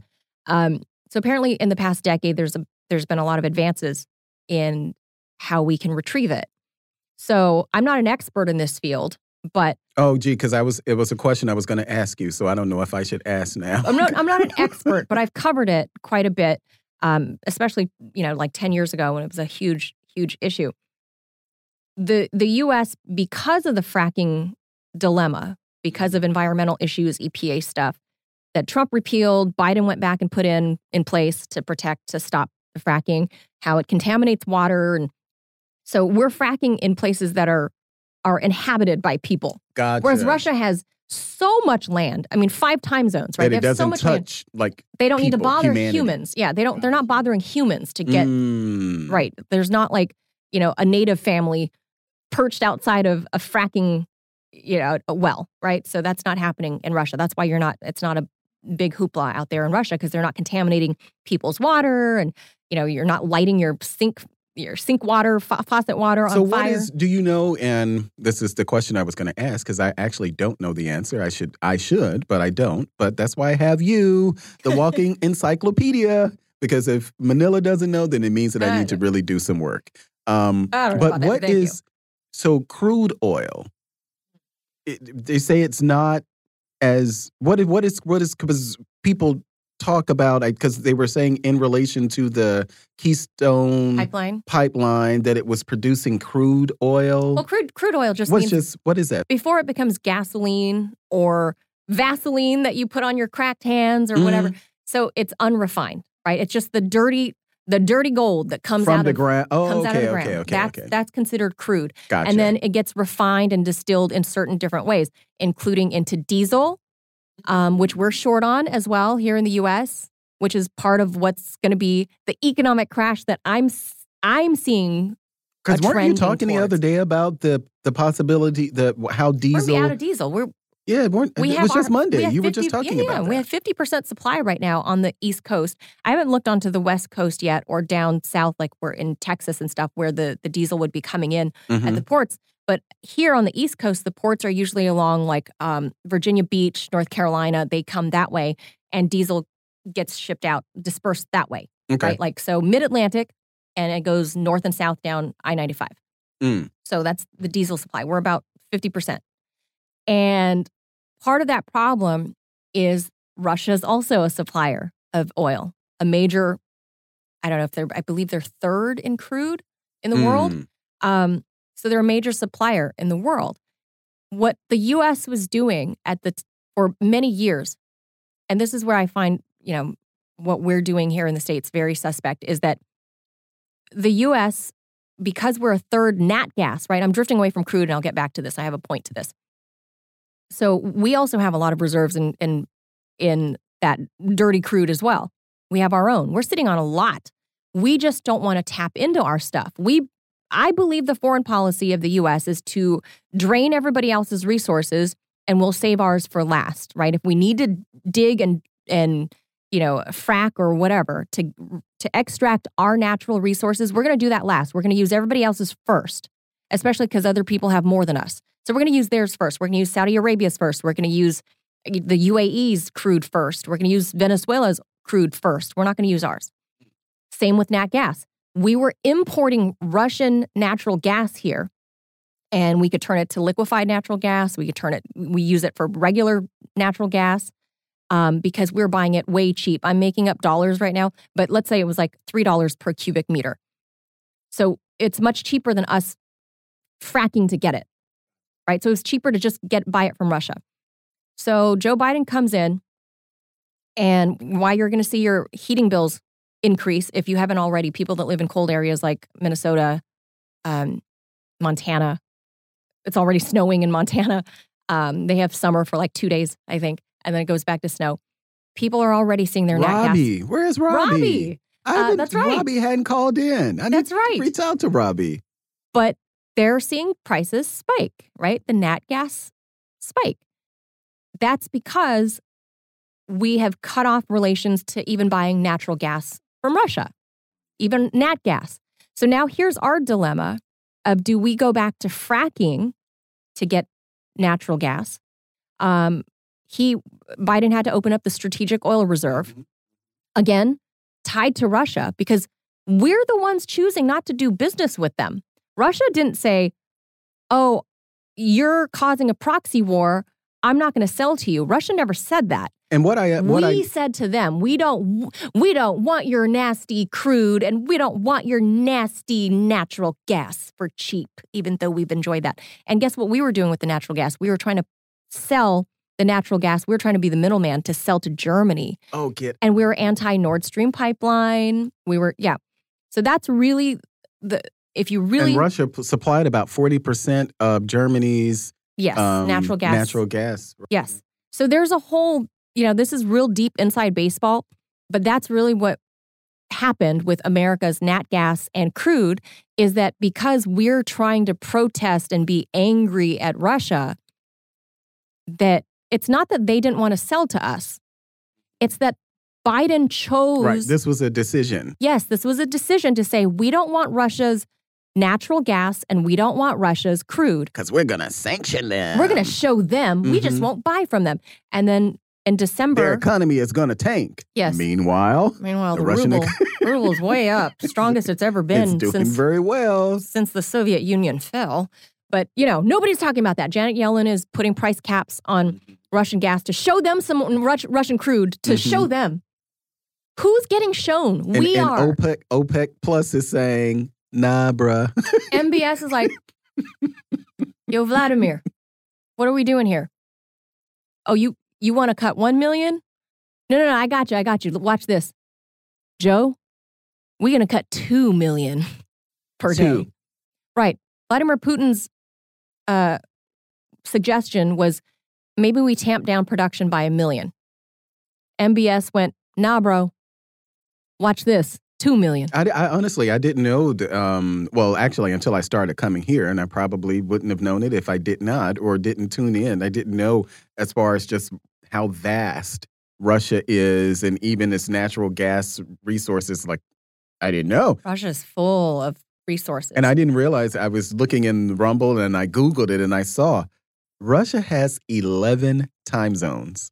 11? I thought it was only 5. It's 11. Oh. Russia has an astonishing 11 God. time zones stretching across its borders. I hope they participate in the no time change thing, because I can't keep track already, like I said. But so here's the astounding thing. When you hear President Biden specifically and his closest allies in Congress, when they specifically say the quiet part out loud and they say the focus is regime change in Moscow, what's the real reason?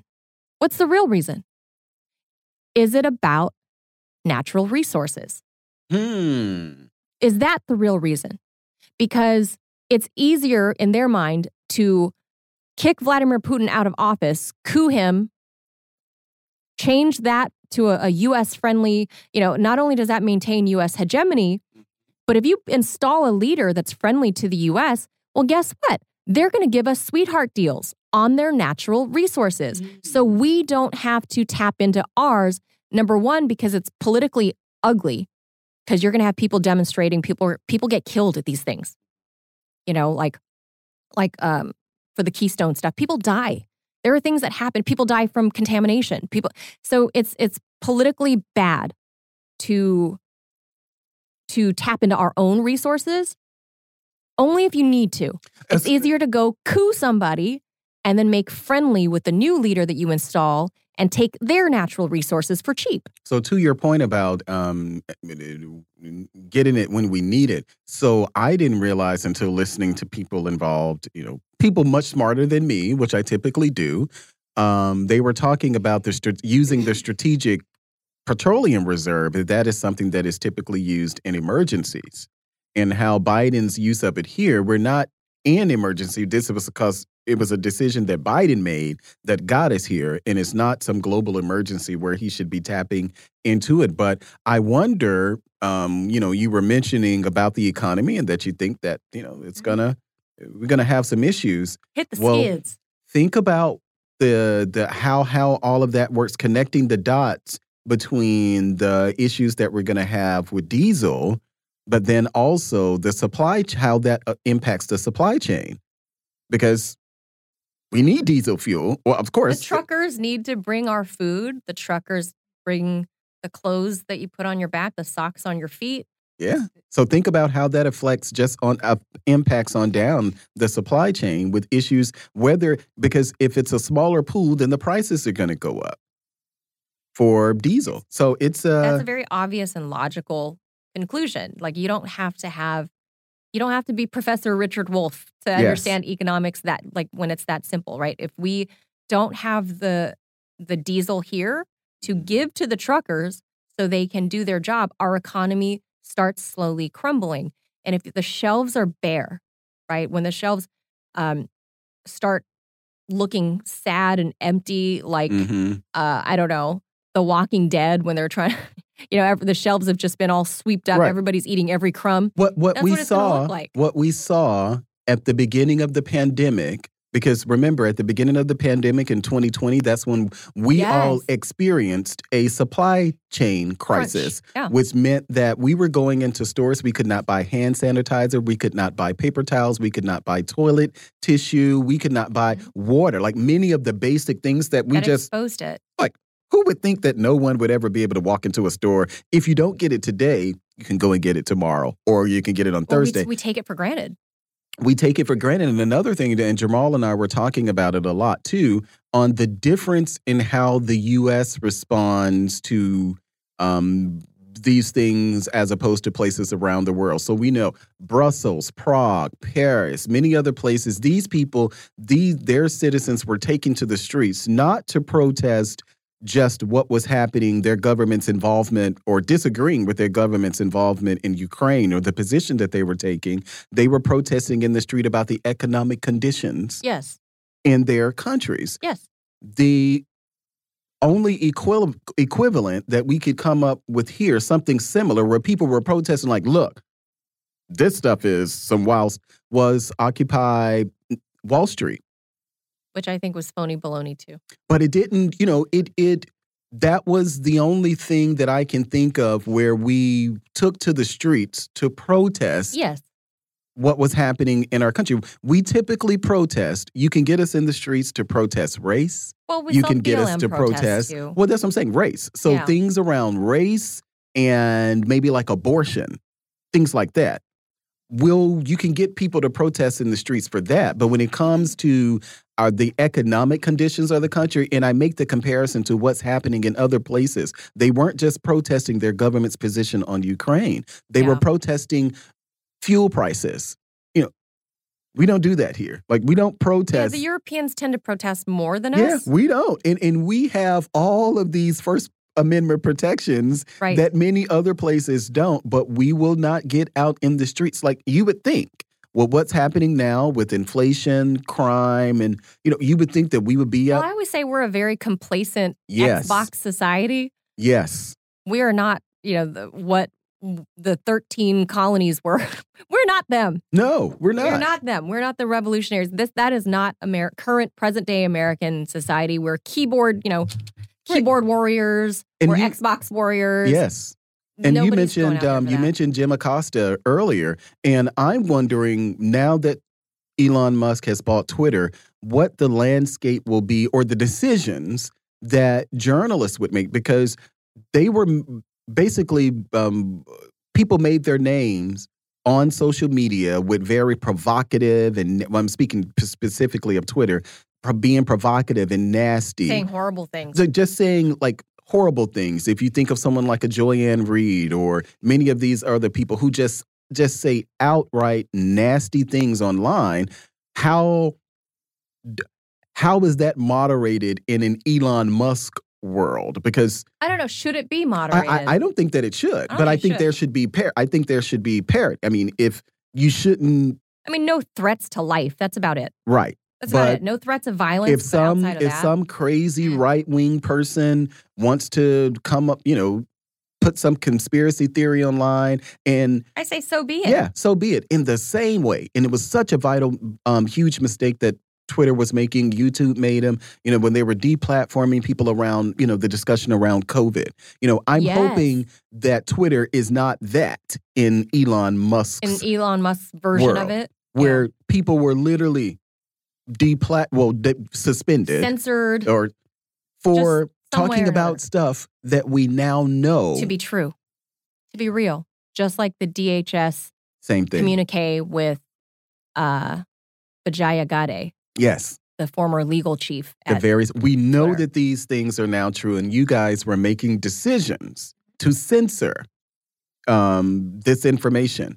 And hey, we know that the FBI was talking to Mark Zuckerberg about Facebook. Hey, bro, that whole. Well, see, the thing is, someone like me who is, like they would consider me a fringe reporter, because by virtue of working for the Russians, I'm a fringe reporter, I'm a propagandist, and whatever. But I have tweeted in the past about like America buying Russian nat gas. I have tweeted about, because these are stories I've worked on, so I tweet about it. But they have suppressed me because they don't want people to know these stories. Mm-hmm. Because it's inside baseball of how our government actually works.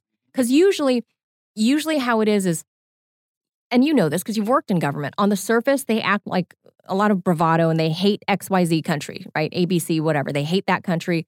But behind closed doors, they're like, but we're still buying product A, product B, product C. That's how I felt when I realized, even though it's not one of the, I think Canada is the largest importer of I was surprised that as much as the United States, this kind of relationship that we have with Russia, where we're all taught to hate Russia, but you're still doing business with Russia. Yes. But that's usually the way it is. This is like the first... stop all of that performing that you're doing on TV, right now they're bro. not performing. That's the scary thing. That is the scary thing between the U.S. and Russia right now, is that it's a proxy war, and they're not even pretending that it's not a proxy war anymore. There are American troops on the ground in nearby, I don't know if I think it's Romania maybe, or maybe Bulgaria, but they're like fully dressed up soldier, they're in their uniforms. And that's not no NATO troops. It's American soldiers in the vicinity in Ukraine or near Ukraine. And that, like I said, the proxy war is escalating and they're not even hiding it. And this is the first time that, any sort of hot proxy war is affecting the economic side massively and overtly. On a big scale, too. Overtly. They're overtly saying we're at a proxy war with Russia and we are overtly fighting them on the economic front as well. So that's dangerous. What a bummer. I'm sorry we didn't get to, couldn't connect because I heard the... I heard it too. In my ear a couple of times. We'll get her. Don't worry. But she'll be on. She'll be on. She's promised us that she will come on, Karin Kneissl, the former foreign minister at Austria. Sit tight. We'll be back with a few more guests in the final hour on Fault Lines here on Radio Sputnik. Fault Lines.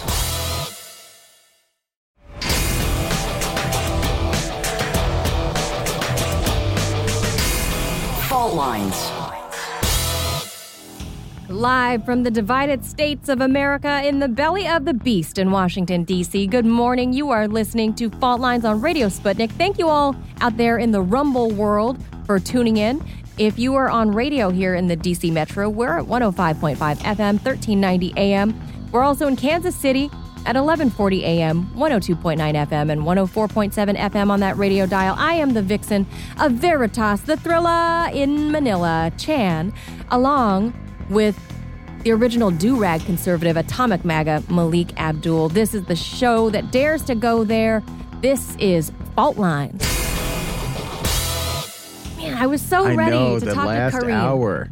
Karin. And you're going to read it in the headlines, but Russia's getting back into the grain export agreement. Yeah. You're going to read the grain deal. I wanted to ask her about that. Yeah, me too. Because yesterday it was off. Yesterday it was off. Today it was on. Today it was on. So it's like, whoa, that was like, I got whiplash from that. Mm-hmm. Because we were just talking about how they found, like weapons being smuggled through grain transport. Yep.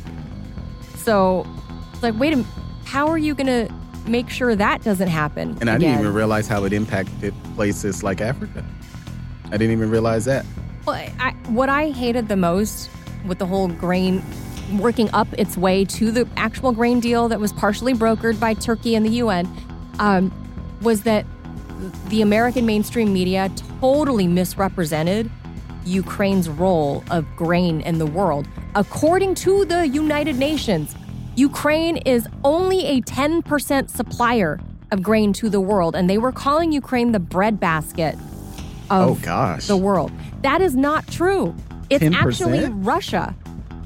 Russia's like close to, I think, a quarter, maybe a third of all the grain exports in the whole entire world. It's actually Russia. So, again, Ukraine, only 10% supplier of grain to the world. And other people produce grain too, so it's not, 10% is quite a lot if you think about the amount of grain in the world. That's actually a lot, but to represent them as the breadbasket of the world was a complete falsehood and lie by American media. And that's just not true. It was there for a purpose. It's there to gin up more support for, we got to save them because they feed the world. They feed 10% of the world. 8 billion people. Just saying. But yeah, let's head over to the headlines. We'll get the details out of that right here. Let's start with domestic stuff. The U.S. Supreme Court Chief Justice, John Roberts, has temporarily issued a block to a House committee that is wishing to access former President Donald Trump's tax returns. He said, quote, "It is ordered that the mandate of the United States Court of Appeals for the District of Columbia, case number 21-5289, is hereby stayed pending further order of the undersigned or of the court." The House Committee on Ways and Means has to file a response to that by November 10th, or else it just stays. the stay stays. And we're talking a lot about Twitter, obviously, in the last few days. The new owner, Elon Musk, has confirmed rumors by tweeting about verified accounts. Those are the people with the blue check marks, myself included. He's going to charge us $8 a month to retain those blue checkmark badges. He said this, quote, Twitter's current lords and peasants system for who has or doesn't have a blue checkmark is bull expletive. Power to the people. Blue, $8 a month. Adding that the price would be adjusted by country according to the nation's purchasing power parity, or triple P.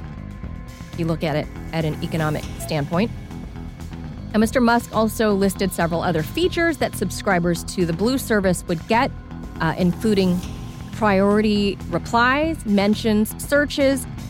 And he says this is essential to defeat spam and scam. He also said, as a perk to the subscribers, you'll get the ability to post long video and long audio. And he says for publishers that are willing to work with Twitter, the Twitter Blue subscribers will be able to bypass paywalls with some of those publishers. So we'll see. I'll give it a shot for $8 a month for a little bit and, I don't know, see what benefits there are. Otherwise, I don't know. Why would I pay you to create content for you? You're paying me. You're not paying me to work. I'm paying you for the privilege of creating you content. I don't know. That doesn't make sense. But we'll see. We'll see. Maybe it's a really cool thing. We'll see. All right. Several large foreign Twitter investors have also received access to confidential information about the social network, possibly including its users' personal data and financial statistics as part of Elon Musk's deal to acquire Twitter. Now, this priority was reportedly given to Binance, Saudi Arabia, and Qatari funds, which have invested at least, the baseline is $250 million or more into Twitter. So the move comes after the U.S. Treasury Department reportedly started examining whether it had legal ground to conduct a probe into Elon's ties to foreign governments and investors.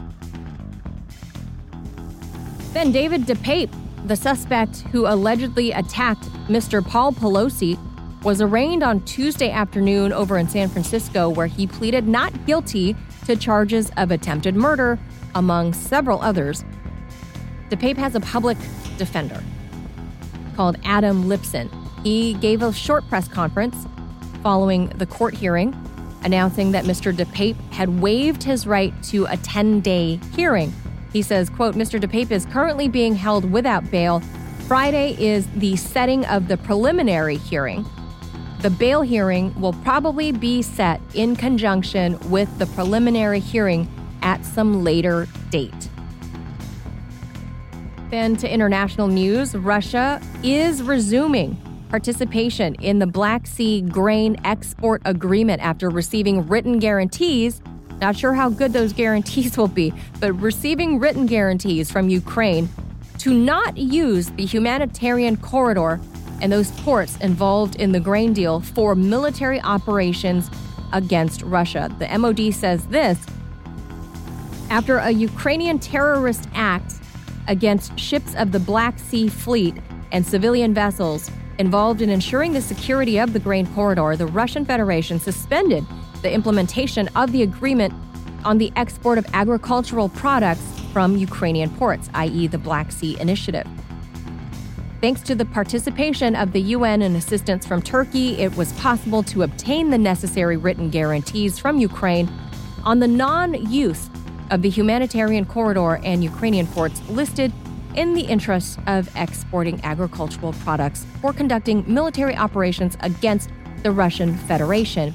These were sent to the Joint Coordination Center on November 1, 2022, according to the MOD statement. Then the Israeli Central Elections Committee said on Wednesday they processed 62% of the ballots in Israel, and it looks like the former PM, Bibi, Benjamin Netanyahu, his Likud party, is leading the way in parliamentary elections, so likely paving a way for a Bibi comeback as PM. The vote count on Wednesday morning shows that Likud is the largest seat winner in the Knesset with 33 seats. Incumbent Prime Minister Yair Lapid's Yesh Atid party came in second with 25 seats. The Religious Zionism Party ranked third with 14.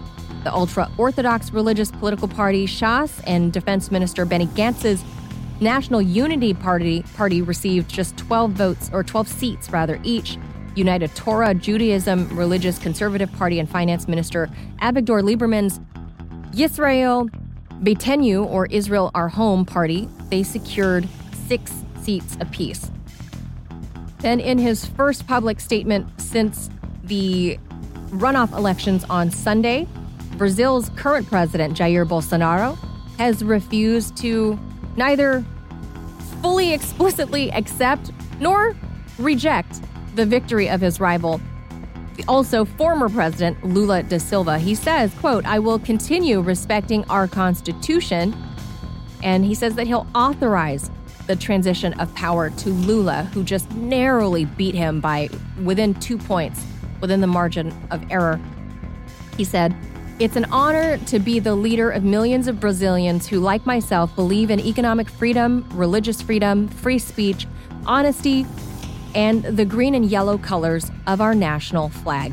However, Bolsonaro refused to actually pick up the phone and call Lula from the left-wing Workers' Party. Bolsonaro said his right-wing supporters have the right to demonstrate, but that they must be peaceful and not resort to what he called illegal methods of the left. Because, no one on the right does anything illegal. It's just the left. But all right. He's a little bit salty. A little bit salty there, Bolsonaro. Then Britain's government has reportedly been testing emergency plans to tackle possible week-long power outages. So as the energy crisis continues to prompt fears of supply shortages through the winter, ministers in the UK have reportedly drawn up documents which state that in, quote, a reasonable worst-case scenario. Let that sink in. Reasonable worst-case scenario. That all sectors such as transport, food and water supply, communications, and energy could be severely disrupted for up to a week. So according to they're calling it official sensitive plans cited by British media outlets, should there be lengthy blackouts, Britain's ministers will prioritize delivering food and water, providing shelter to both the young and old, as well as those who have caring responsibilities, so those who are caretakers of probably the infirmed. So in line with this confidential plan, the codenamed Program Yarrow, a series of exercises have reportedly been carried out recently involving government departments and councils across the country. Then 1 in 5 commissioners of the Federal Communications Commissions, the U.S. federal agency that's responsible for regulating radio, television, satellite, cable comms, the internet, all of that, the FCC. One of those officials has touched down in Taiwan for an official visit. In a statement put out Wednesday by the American Institute in Taiwan, that's America's de facto embassy in Taipei, they announced that the FCC Commissioner Brendan Carr has arrived on the island to discuss a range of topics, including telecommunications and cybersecurity. The visit's going to go from November 2 to November 4. And Mr. Carr gave an interview to U.S. media where he said, quote, "Given my position at the FCC, I look forward in particular to deepening the collaboration with Taiwan and sharing views on network resiliency, cyber, and telecom issues that are vital to our shared security interests." Then this day in history. Back in 1917, the Balfour Declaration proclaims support for a Jewish state in Palestine. In 1930, the coronation of Rastafari Makonnen as Haile Selassie I, the 225th emperor of the Ethiopian Ptolemaic dynasty. Back in 1949, the Netherlands recognizes its former colony, Indonesia, as a sovereign state. Then in 1966, the Cuban Adjustment Act comes into force, allowing some 123,000 Cubans the opportunity to apply for permanent residence here in the United States. And that will do it for your headlines this Wednesday, Hump Day, November 2nd. You're listening to Fault Lines on Radio Sputnik. All right, let's take a quick break. We've been doing a lot of talking in lieu of we have. Gaps in communication. I had to get some water. Telecom. Maybe it's FCC. I'm saying France. You're saying France? It's France. I'm going to keep it more local. I'm going to go with the FCC because they're just down the street. I think they were blocking our phone call. Hey, we had were you here? No, you weren't here when we had the blackout. Because it was Jamal. Yeah, so we came in one day and no power. Like none.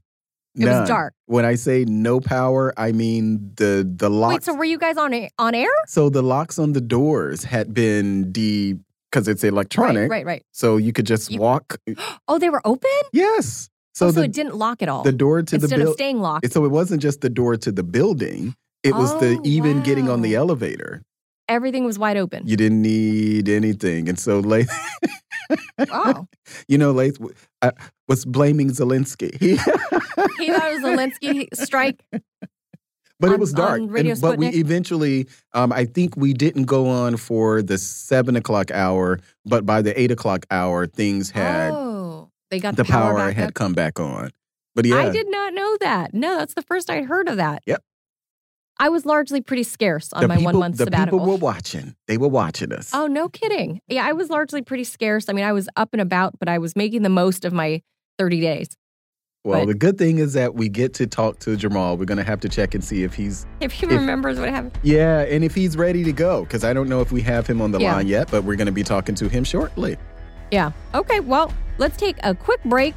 When we return, the next person we'll be talking to is John Kiriakou, who is out there in Israel covering those elections. As we know, Bibi setting the stage for a comeback.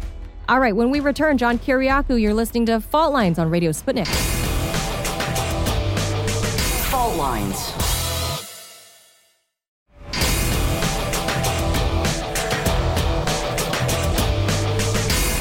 Fault Lines.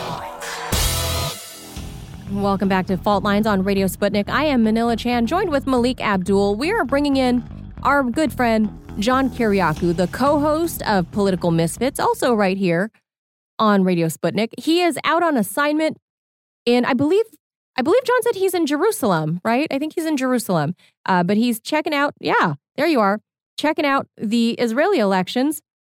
John, first up, did you see a big turnout? Was there a last-minute bit of excitement to usher Bibi's party back into power? You know what? It was actually the low turnout that brought Bibi back to power. We said yesterday, if you recall, that really this election depended on turnout among Israeli Arabs, the Palestinians who are Israeli citizens. That tends to fall around the 45% level, and among Israeli Jews, turnout tends to fall around 65%. So the analysts here said that if the Arabs turned out at above 45%, Bibi would lose. If they turned out at under 45%, he would win. And it turns out that they voted at around, and the numbers aren't done yet. They've counted 85% of the vote, but they came in at around 39%. Ooh. And so the numbers today show that not only will Benjamin Netanyahu be the next prime minister of Israel, but it looks like he's going to have what is, by Israeli standards, a comfortable working majority. They're looking right now at 65 seats. You need 61 to govern. 65 seats in the 120-seat Knesset for Likud and its allied parties. Now, Likud itself, Netanyahu's party, appears to have won a very solid 30 to 32 seats. That's versus 24 seats in the last Knesset. So the bottom line is Netanyahu is going to be prime minister again. Yeah, the comeback kid for real. And he's under indictment, he and his wife. And it just seemed like, I mean, he really is the Teflon Don, that guy. And which time? Is this his fourth or? Well, yeah, how many times is this? Fourth or fifth? John, third time, fourth time? Well, if you're counting altogether, he was prime minister in the 90s. He was prime minister for a stretch of 13 years again in the aughts and the teens. So yeah, this would be, depending on how you count, this would be either the third time or the fifth time, because he was also prime minister in several short-lived governments. Right. And then he got indicted. John, why do you? Yeah, and nobody seems to care. And actually, that was going to be my question to you in light of his history. But why do you think that the turnout was so low? The Arabs don't believe that they get anything for their support. They have nothing to show for it. You remember in the last government, a combination of Arab parties actually joined the government, right? So they were part of the working majority. But violence continued against Palestinians. Settlements continued to be built. They ended up with literally nothing to show for it. And they said, well, if we're going to be second-class citizens, then why would we take part in our own destruction? And so they just decided it's not worth voting. I mean, it just seems like it's so hard for me to gather the right words to even encapsulate how the Arab population in Israel must feel after election after election. And first of all, this is number 5 in 4 years, or do I have those numbers flip-flop? Yeah, no, that's right. That's right. How must they feel that not only is there election fatigue, but through the course of history since, 1957, I think it was, right, when the state of Israel was established, that 47. 47, 48. 48 is when the war was. So in the establishment of this whole state, there's really been nothing promising for them since then. So, I mean, at what point do you just give up, right? Like what? Yeah, see, that's the thing. They've never gotten anything. No Israeli government from 1948 to the present has ever thrown them a bone. There's nothing.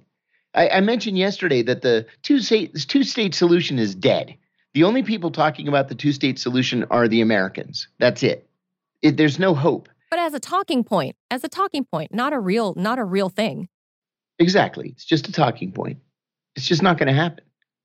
Another thing that I noticed too, Manila, in my, 4 days here, is you talk to Palestinians in Jerusalem, and they're palpably afraid, right? Everything turns into a whisper. They just don't like talking about this stuff because they're afraid that an iron fist is going to come down on their heads. And it's really surprising to me. Now, you go deeper into the West Bank, and it's different. There was an attack on a soldier today that resulted then in a counterattack on a group of Palestinian young people. And there's fighting in the West Bank all the time. But here in Jerusalem, those Israeli Arabs, those Arabs who are Israeli citizens and can vote, are just cowed and almost silent.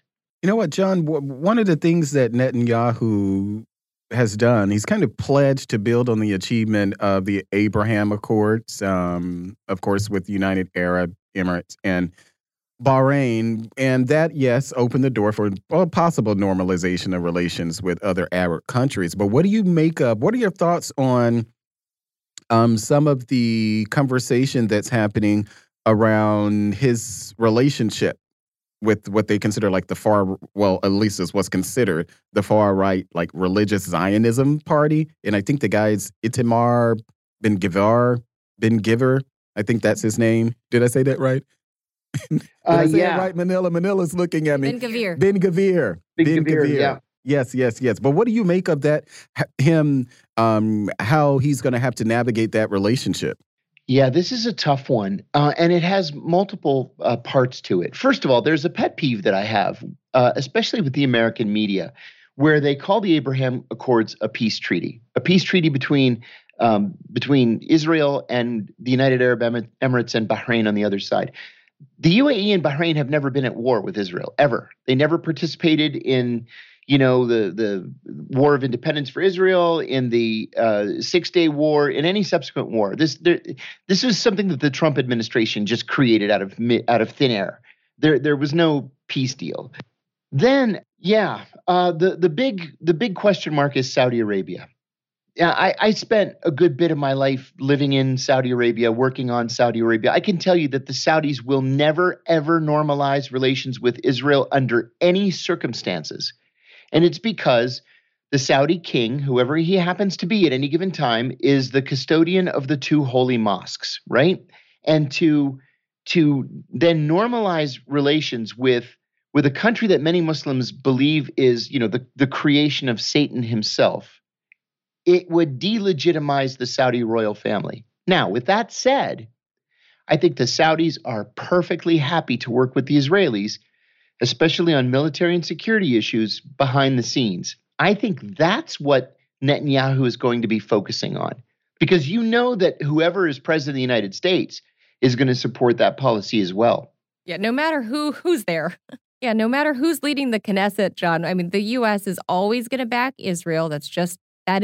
It's not a matter of who is in the Oval Office. It is the U.S. foreign policy. People have a hard time making that distinction between, a certain administration's policy versus the U.S. foreign policy. It actually belongs to the country. Like it's there. And right? it's typically consistent across administrations. It's baked into the cake. Israel is baked into this cake. And the thing that concerns me, John, with Bibi is we've seen how the rhetoric, because we've seen him, like we've had him be the PM. So we know he's a known entity to us. Yeah. Yeah, we know what he's about, and we know how he feels about Iran and the rhetoric that he spews about Iran.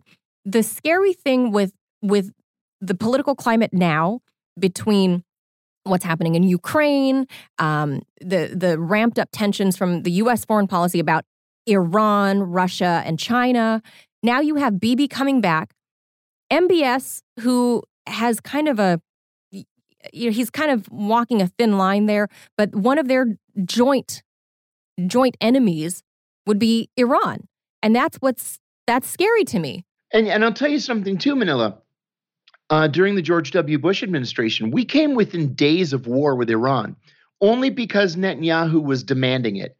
Netanyahu has had very long and close relations with prominent neocons across the decades, going back to the late 1980s when he was ambassador to the United States. And he almost talked us into attacking Iran during the George W. Bush administration. And then when Barack Obama became president, Obama was having none of it. And that's why relations soured so severely. You might remember that during the Obama administration, Netanyahu came to the United States, not even on an official visit. He just came, which is a crazy protocol violation. Never met with anybody at the White House, but yet addressed a joint session of Congress. Unprecedented slap in the face to Barack Obama. And the reason he did that is because Obama would not attack Iran. That's what Netanyahu's all about. Is Iran. Yes. And that's, given the political climate everywhere around that region, that is terrifying to me because, John, the Democrat Party, for all intents and purposes, has now become the party of war. Bibi loves war. We know that. We know. And he loves buying arms and we know his foreign policy. We know.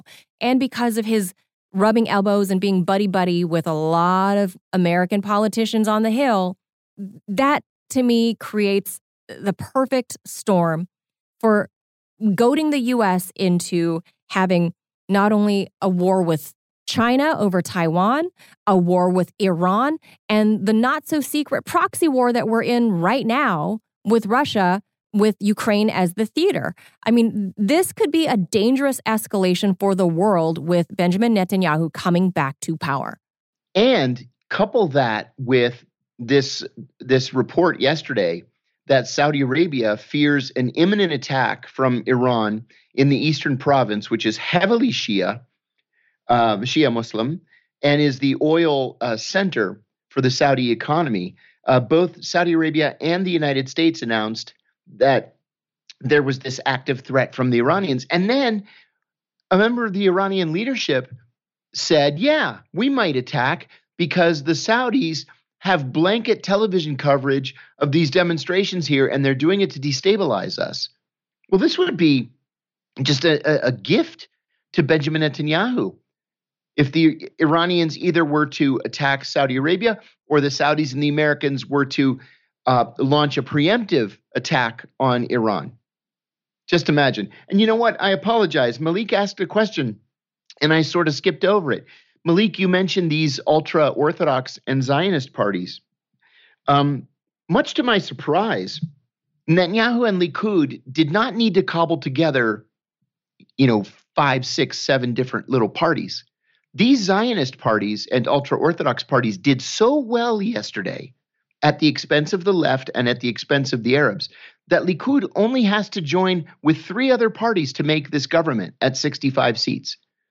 So you've got this, this racist, homophobic, anti-Zionist terrorist or anti-Muslim terrorist who's elected to parliament with 5 other seats.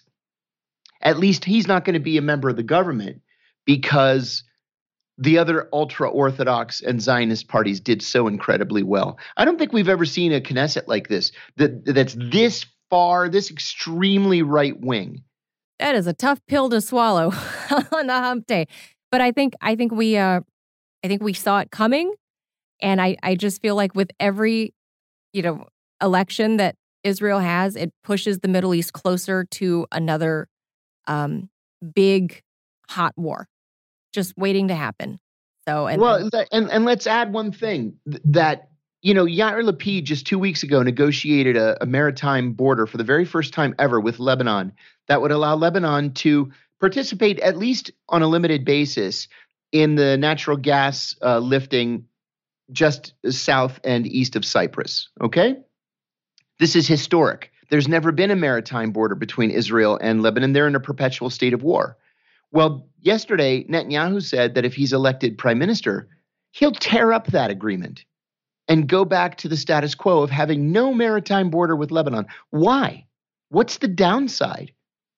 I don't understand what the policy might be. Like, why would you want to invite war with your northern neighbor? My only answer was, we know Bibi loves war, and war makes a huge profit for a lot of American interests. And of course, the Israelis have a lot of intelligence capabilities and cyber capabilities. So it's really great for certain industries, for certain countries. So, but, we'll let history be the judge of that.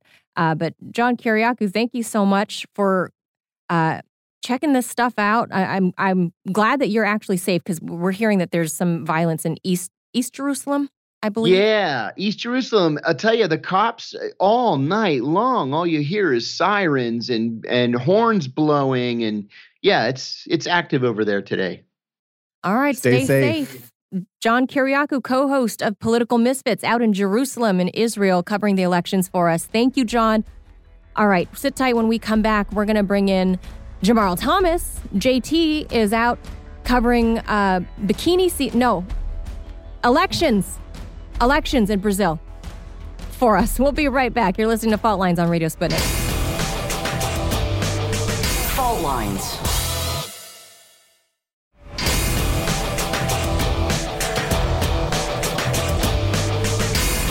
Fault Lines.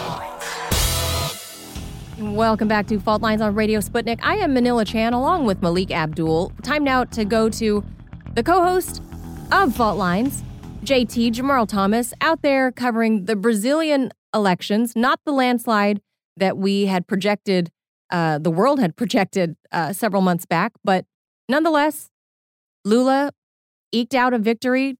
Bolsonaro sort of, not really conceding, but sort of. JT, fill us in.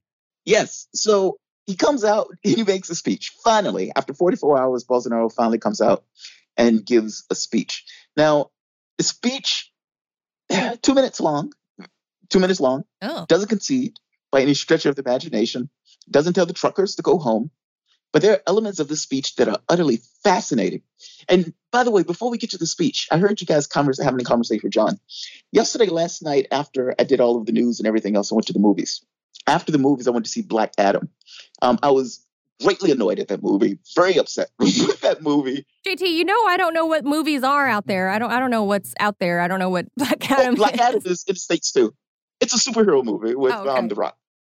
But they have this group called the Justice Society that invades the country, claims themselves the good guys, despite the fact that they have a military organization, meaning that country is under military dictatorship. Oh. The Rock accidentally gets rid of it.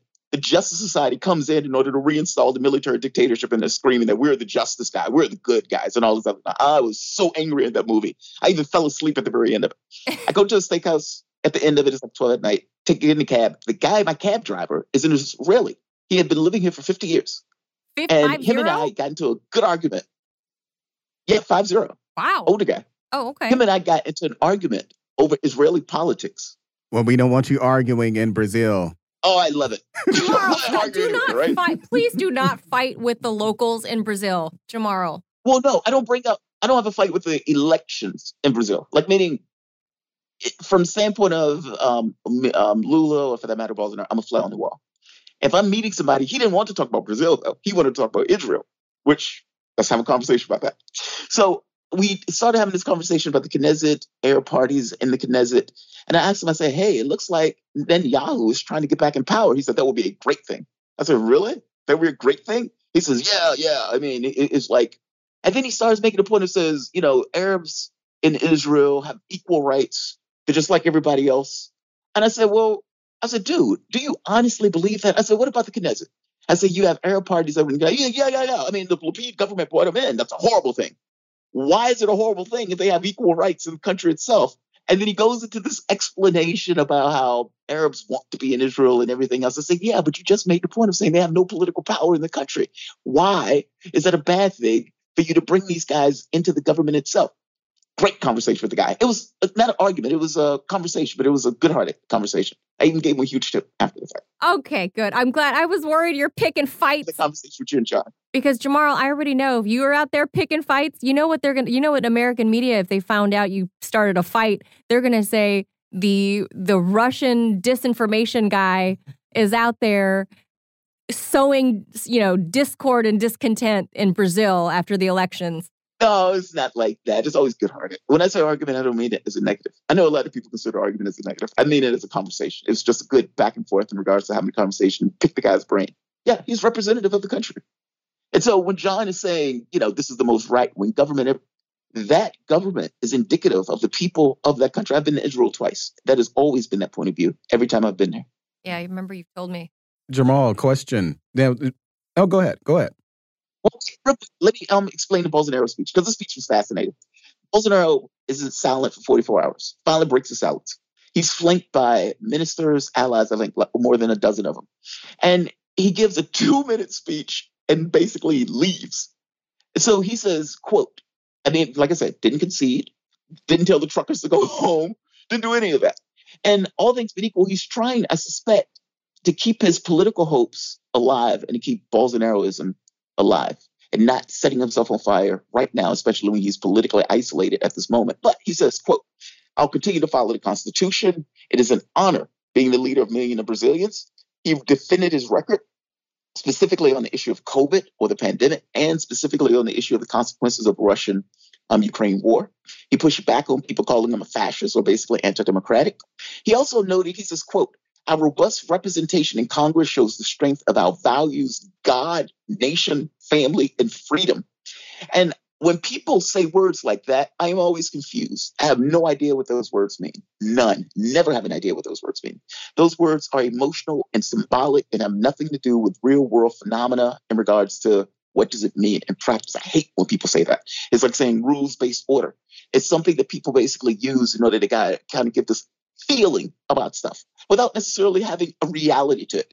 Republican, Democrat, fascist, socialist, communist, Satanist can all say the exact same thing. Doesn't mean a thing. He also noted our robust representation right there. He also says to the protesters right here, he says, quote, Peaceful protests would always be welcome, but our means cannot be those of the left, which always harm people, invading property and preventing the right to live, unquote. Those protesters are literally blocking food, energy, vaccines, people trying to get dialysis, people trying to get to airports and planes. You had reports last night of people walking in the dark on the highway with their luggage, trying to get to the airport before their flight leaves. So yeah, good luck with that one. He also had a 2-hour meeting with the Supreme Court justices just before he basically came out. And the Supreme Court Justice, Louise Edson Fachin, he said the conservative leader said, quote, "It is over, so let's look ahead," unquote.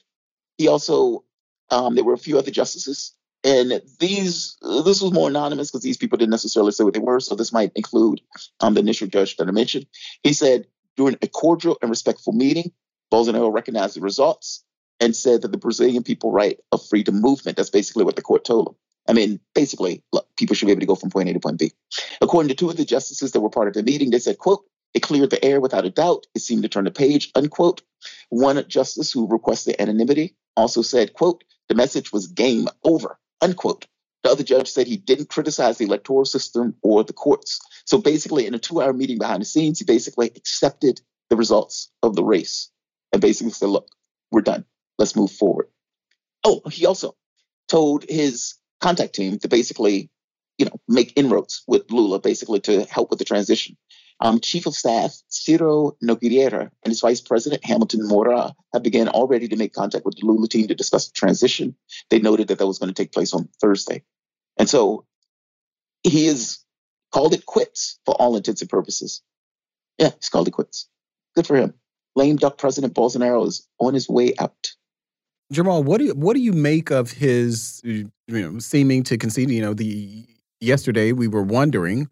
Actually, over the weekend, up until today, until yesterday, people were wondering what is it that Bolsonaro would do. There was a lot of speculation based on past statements that he has made, talking about only God will be able to remove him from office. But how significant is his? We'll call it a concession. I mean, phrase it as we want, but we'll call it a concession. How significant is that in the context of what you were talking about with the protests, even though there weren't like mass protests around, but how significant is that in tamping down any potential like further protest or anything like that? Do you think it has any weight at all, or they just would have stopped altogether?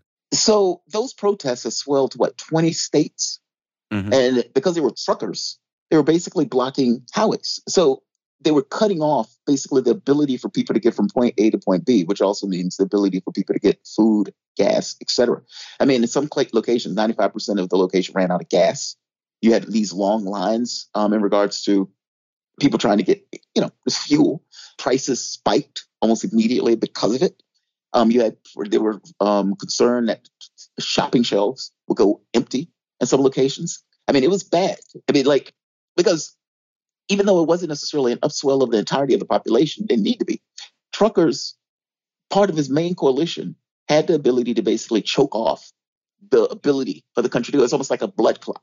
It's like what happens if you get a small clot in a certain part of your body. Depending upon where it is, you can die of a stroke. And the truckers have been able to do this once before in the past, where they were able to basically stall and bring the country to basically a halt. So the biggest concern was that, meaning how far were those protests were actually going to go. Up until the reporting, there were 300 and something that were basically removed. Apparently, there's still around 200. According to last night, let's go this way. Because I got to be honest, this morning, there hasn't been much reporting on it. It's almost as if, all right, Bolsonaro quit. We turn the page. Let's just move on, which is super weird when you think about it. But all things being equal, that question is unclear. I put it that way. Because, no, he didn't necessarily concede. No, he didn't necessarily tell the people go to home. But he didn't necessarily give it breath either. So he didn't necessarily say, great job, keep going, keep shutting down. He didn't do that. He basically just said, all right, people should have the right to protest, just don't do it like the left, etc. But that's not really telling those people, go home. That's not saying, okay, in the protests. And some of those truckers who were basically calling for him to overthrow the government, ignore the results of the election, even go so far as saying, we're going to go to the military to try to get the military to help us out because they're also Bolsonaro supporters. This morning, I haven't seen any reporting on this, short of saying that the cops were able to get rid of 300 or so of the blockades, but still a few remain. But that was last night. So that wasn't something that was being reported for today. That was something that was being reported last night. I haven't seen any reporting at all on the protests today. I suppose they're still out there, but I suppose that people lost interest in it. Right here. By 8:30 last night, highway police said they had removed 419 blockades, but nearly 200 were still in place. But again, that was 8:30 last night. So it's unclear how many of those people are going to keep going. Look, at a certain point, Bolsonaro didn't come out there and tell them, keep going, guys. He didn't say that. And at the point where you see your leader basically concede, what do? That's the question, right? This almost sounds like Bolsonaro's response reminds me of Donald Trump's response to, I can't remember which group that was, but you remember when he said, stand back and stand by. It wasn't, yeah, maybe it was the Proud Boys. Like he didn't necessarily Oath Keepers. If you remember, the Oath Keepers were out there with weapons. Yes. I mean, those guys had guns in reserve, and they basically were like, their argument in the lawsuit was, we were waiting for Trump. We were waiting for Trump to give us the word one way or the other. Trump had the ability to basically call martial law or something like that. This is what these guys were basically arguing in court, that they basically had weapons, guns, and everything else, and they were ready to come in and help Trump, that Trump could basically deputize him as president. I mean, this is the nonsense these guys were talking about. But the difference is, these truckers aren't armed, from my understanding. They're basically just using the trucks to shut down the highway or burning tires and stuff like that. I didn't get the feeling that they were out there potentially shooting people. Like, that wasn't the feeling. But do you think if Bolsonaro was more forceful in basically, telling them, okay, stop it? I mean, do you think that they would be receptive to Bolsonaro actually saying that? They probably would get angry at him. It would definitely suck the oxygen out of it. Because at that point, it's like, okay, you're out there protesting with the notion that you're trying to protect your guy, that you want your guy to come out forceful and back you up in regards to what you're doing. If your guy comes out and doesn't do that, then what is your purpose in being there? Meaning the fact that your guy isn't willing to come out and call for an overthrow of the government, and your guy is basically saying, all right, I'm done calling it quits. Lula won. I need you guys to go home. This looks bad. Look, some of them, just if you think of what it means to demoralize a person, that would be it. That would be it right there. That would be the demoralizing act. Yeah, I have a hard time believing that these people are going to be able to stay out there at the point where his own guy concedes. But you must understand, from Bolsonaro's point of view, he didn't have a choice, I don't think. I mean, look, from my standpoint and from my analysis of it, Bolsonaro was politically isolated. He might have waited in order to see what happens. Like, are the people going to riot? Are the people going to rise up? I've already put into the country that this is a fraud. 3/4 of my population believes that. Will they burn it down on my interests and for me?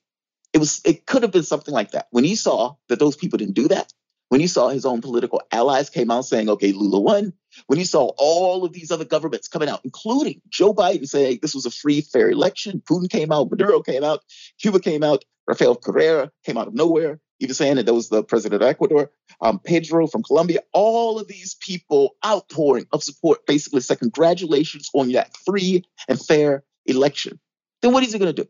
When your own people, your own political allies are telling you concede. And they were even telling them behind the scenes, concede. Don't come out and say anything crazy. He had no choice. He was completely and politically isolated. The rub is, just like Donald Trump, if Bolsonaro set himself on fire now, he would have no capacity to basically come back in order to challenge what's taking place. And his language, this notion of a strong showing in Congress, meaning my values or our values is the thing that represented in the strong showing in Congress. Well, why is he saying that? He's making a point almost like Trump. Bolsonaroism is installed at that point, meaning it's in a political space. And in the same way that Donald Trump still had his acolytes, in the same way that Donald Trump still controlled the party, it is very possible that Bolsonaro still has that level of gravitas within the context of his political space, with meanings. Not setting himself on fire now allows him to come back and basically challenge Lula in the next election. I mean, after all, he only lost by like a little less than 2%. What stops him from doing so? I mean, very, very true. Very true. JT, what about some weirdness happening on social media between Jair Bolsonaro and the missus? Have you heard anything about that? Like, apparently they unfollowed each other. It's like, you lost, and I don't want to deal with a loser. I don't want to be with you. Hold on with that. I had a friend of mine who we used to play chess. So we used to be vicious with each other when we played chess, like the trash talking and everything else. And he made the point to the guy. He says, "I beat that man so bad his wife didn't even want to ride in the front seat with him. He just sat in the back seat." It feels like that, right? It's like, I was only with you while you were president, but now that you're a lame duck nobody, I'm out. I don't know what went on with that. It was just super weird because supposedly they basically uncoupled or disconnected themselves on social media. Very weird. Very weird stuff. And he's like, I don't know, he's like, what, a 70-year-old man? And like his wife, I think she's like in her 40s, I think. It's just weird to see a world. Yeah. It's weird to see grown. Yes, very pretty lady. But it's weird to behave like that when you're a world leader. It is. I don't know what went on. I don't entirely know what went on with that. I got to be honest. I don't know what went on, but it is super weird. And she is very young, very attractive. She's what, my age, I guess? I think so. Around 40 in our age group. Power is sexy, man. Power is sexy, right? I guess. I mean, look. But like, unfriend my husband.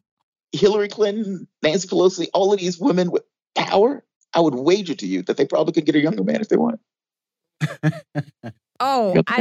JT, I don't. It's like, perish the so thought. Powerful. God, it's sexy. Maybe it's my thing. I don't disagree with Jamal on that one. I think you're right. Hillary Clinton with the pool boy. Look, no. I think that guys, we're guys, and so we're willing to. Hey, we'll take care of sugar mama. Oh my God. Oh God, she's powerful. She walks the whip. Oh God, beat me, Hillary. Oh. No, I'm joking, kind of joking. That's like a terrifying thought. Brazil's public prosecutors opened up an election fraud investigation against National Highway Director Silvini Vasquez, staunch Bolsonaro supporter. That was the one who's a federal general of the Highway Police. If you remember, the Highway Police against the TSE, the Alexander Morales, he's the Superior Electoral Court, against the ruling of that court, set up roadblocks and basically prevented or inhibited or prevented or outright, in some cases, stopped people from getting to the polling locations against the will of the court. He also came out, supported Bolsonaro, so there was that. So it's like, yeah, I'm preventing people from doing this, and I'm backing Bolsonaro, meaning there's no doubt in the reason that he is basically doing it.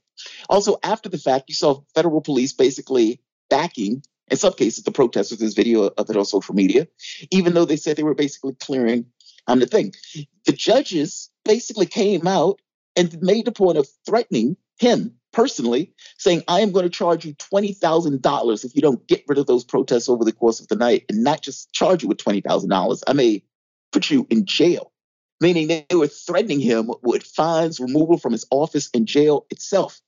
They made the point of saying right here, omission, right here, it says a majority of the court justices. Now, the major Supreme Court itself, the overall Supreme Court of the land, backed up Alexander de Morales, the head of the Superior Electoral Court, backed them up completely. And they made the point of saying the majority of the court justices backed a decision which accused the highway police of, quote, omission and inertia, unquote. Failure to comply means the director could be fined up to $20,000 an hour, removed from his seat, and even face arrest. Federal prosecutors in Sao Paulo and Goiás State said they have opened investigations into the blockades. He could be going to jail. Now, they activated state police because they didn't believe the federal police were basically doing their jobs. The federal police at this point making a point saying, look, this is everything to do with Bolsonaro. We can't pacify these guys because basically Bolsonaro hasn't basically given a speech. Meaning they were saying it is the president, it is the lame duck president's fault because he hadn't came out and said anything. Well, at this point, he said something. But they're still going to open up an investigation on him because he basically blew off the court. How do you do that? Think about that. The court says, go do X. And the cop, yeah, whatever. I'm not going to do it. I want Bolsonaro to win, so screw it. Well, I mean, it can't be any worse than seeing armed militia dudes guarding ballot boxes in Arizona, right? I mean, so... That is disturbing. And the idea that the court think that's okay. I mean, that's going back to the 60s, right? Where you have these guys walking around with poll taxes and all this other nonsense. And it's like you have random people inspecting your vote. Think about that. Random people inspecting your vote. The idea that you're going to have guns anywhere near an electoral system is dramatically problematic. It is a threat by definition of these guys walking around with guns. They shouldn't be in bars. They shouldn't be anywhere near political spaces. And he damn sure shouldn't be anywhere near the ballot box where you want people to be able to give a free and fair election. That is a disastrous ruling. I saw that. Wait a minute. Did you say that they shouldn't have guns in bars? Well, yeah, alcohol and guns are a bad combo. Oh, well, as combination. As someone who grew up around guns and guns pretty much everywhere in Mississippi, I don't have a problem with especially most of the time they're concealed anyway. Yeah. So I don't have a problem with guns. And I do. This is a huge problem. What's this thing in Arizona that is clear voter intimidation. Whether they had the guns or not. We saw a similar thing in 2000. I can't remember when it was when those. Arizona is an open carry state. Let's be clear about that. Yeah, but I think as we have restrictions around, you can't have like firearms within certain distance of like schools. Yeah, I think that similar thing should absolutely apply when we're talking about voting, because they call themselves protecting the ballot boxes, but that is clear voter intimidation. It's like Trump said he's protecting the oil in Syria. It's nonsense. Right. It's like we're protecting the oil. It's like, no, you're not. You're stealing the word. There's a difference in those things. Yeah, that is clear intimidation. For the moment. You have a situation where people are going to the polls. I mean, your vote is supposed to be secret, right? All things being equal, you're getting exposed, but it's supposed to be secret because you need the anonymity to be able to make that vote without the pressure from the external force of knowing of the society itself. Meaning you may make a vote that may be against societal interests, but it's still your vote. And the idea that you're going to have armed guys walking around with this notion of saying, yeah, we're protecting the ballot boxes. That's what we're doing. No, you are creating a situation where you have weapons. You're basically getting rid of, meaning, how can I say it? You're slicing this notion of people being able to go and vote in a way that is free, fair, without any kind of looming threat of violence. And you know what, Jamal? Yeah, and to your point about that, I don't want to hear any because I'm against what they're doing down there, but I don't want to hear any person defend this as it being okay, especially if they had a problem with giving water to people standing in lines at the polls. That's such a point. Like you if you're going to have a problem with giving out water because it may influence a vote, right? Then come on, come on, man, as Joe Biden says. Come on, man. All right, JT, we got the music in our ear, and we got Andre saying it's time to go. Jamarl Thomas out there doing bikini surveys and talking about the elections in Brazil. I'm just kidding, Jamarl, giving you a hard time. We're jealous of your travel. Have a good time. Stay safe out there. Thank you all for listening out there on Rumble, out there on Radio Land. Thank you. Thank you, our engineer and our two producers. I am Manila Chan, along with Malik Abdul. We'll be back again. We've made it over the hump. You're listening to Fault Lines on Radio Sputnik. Have a great day. Fault Lines.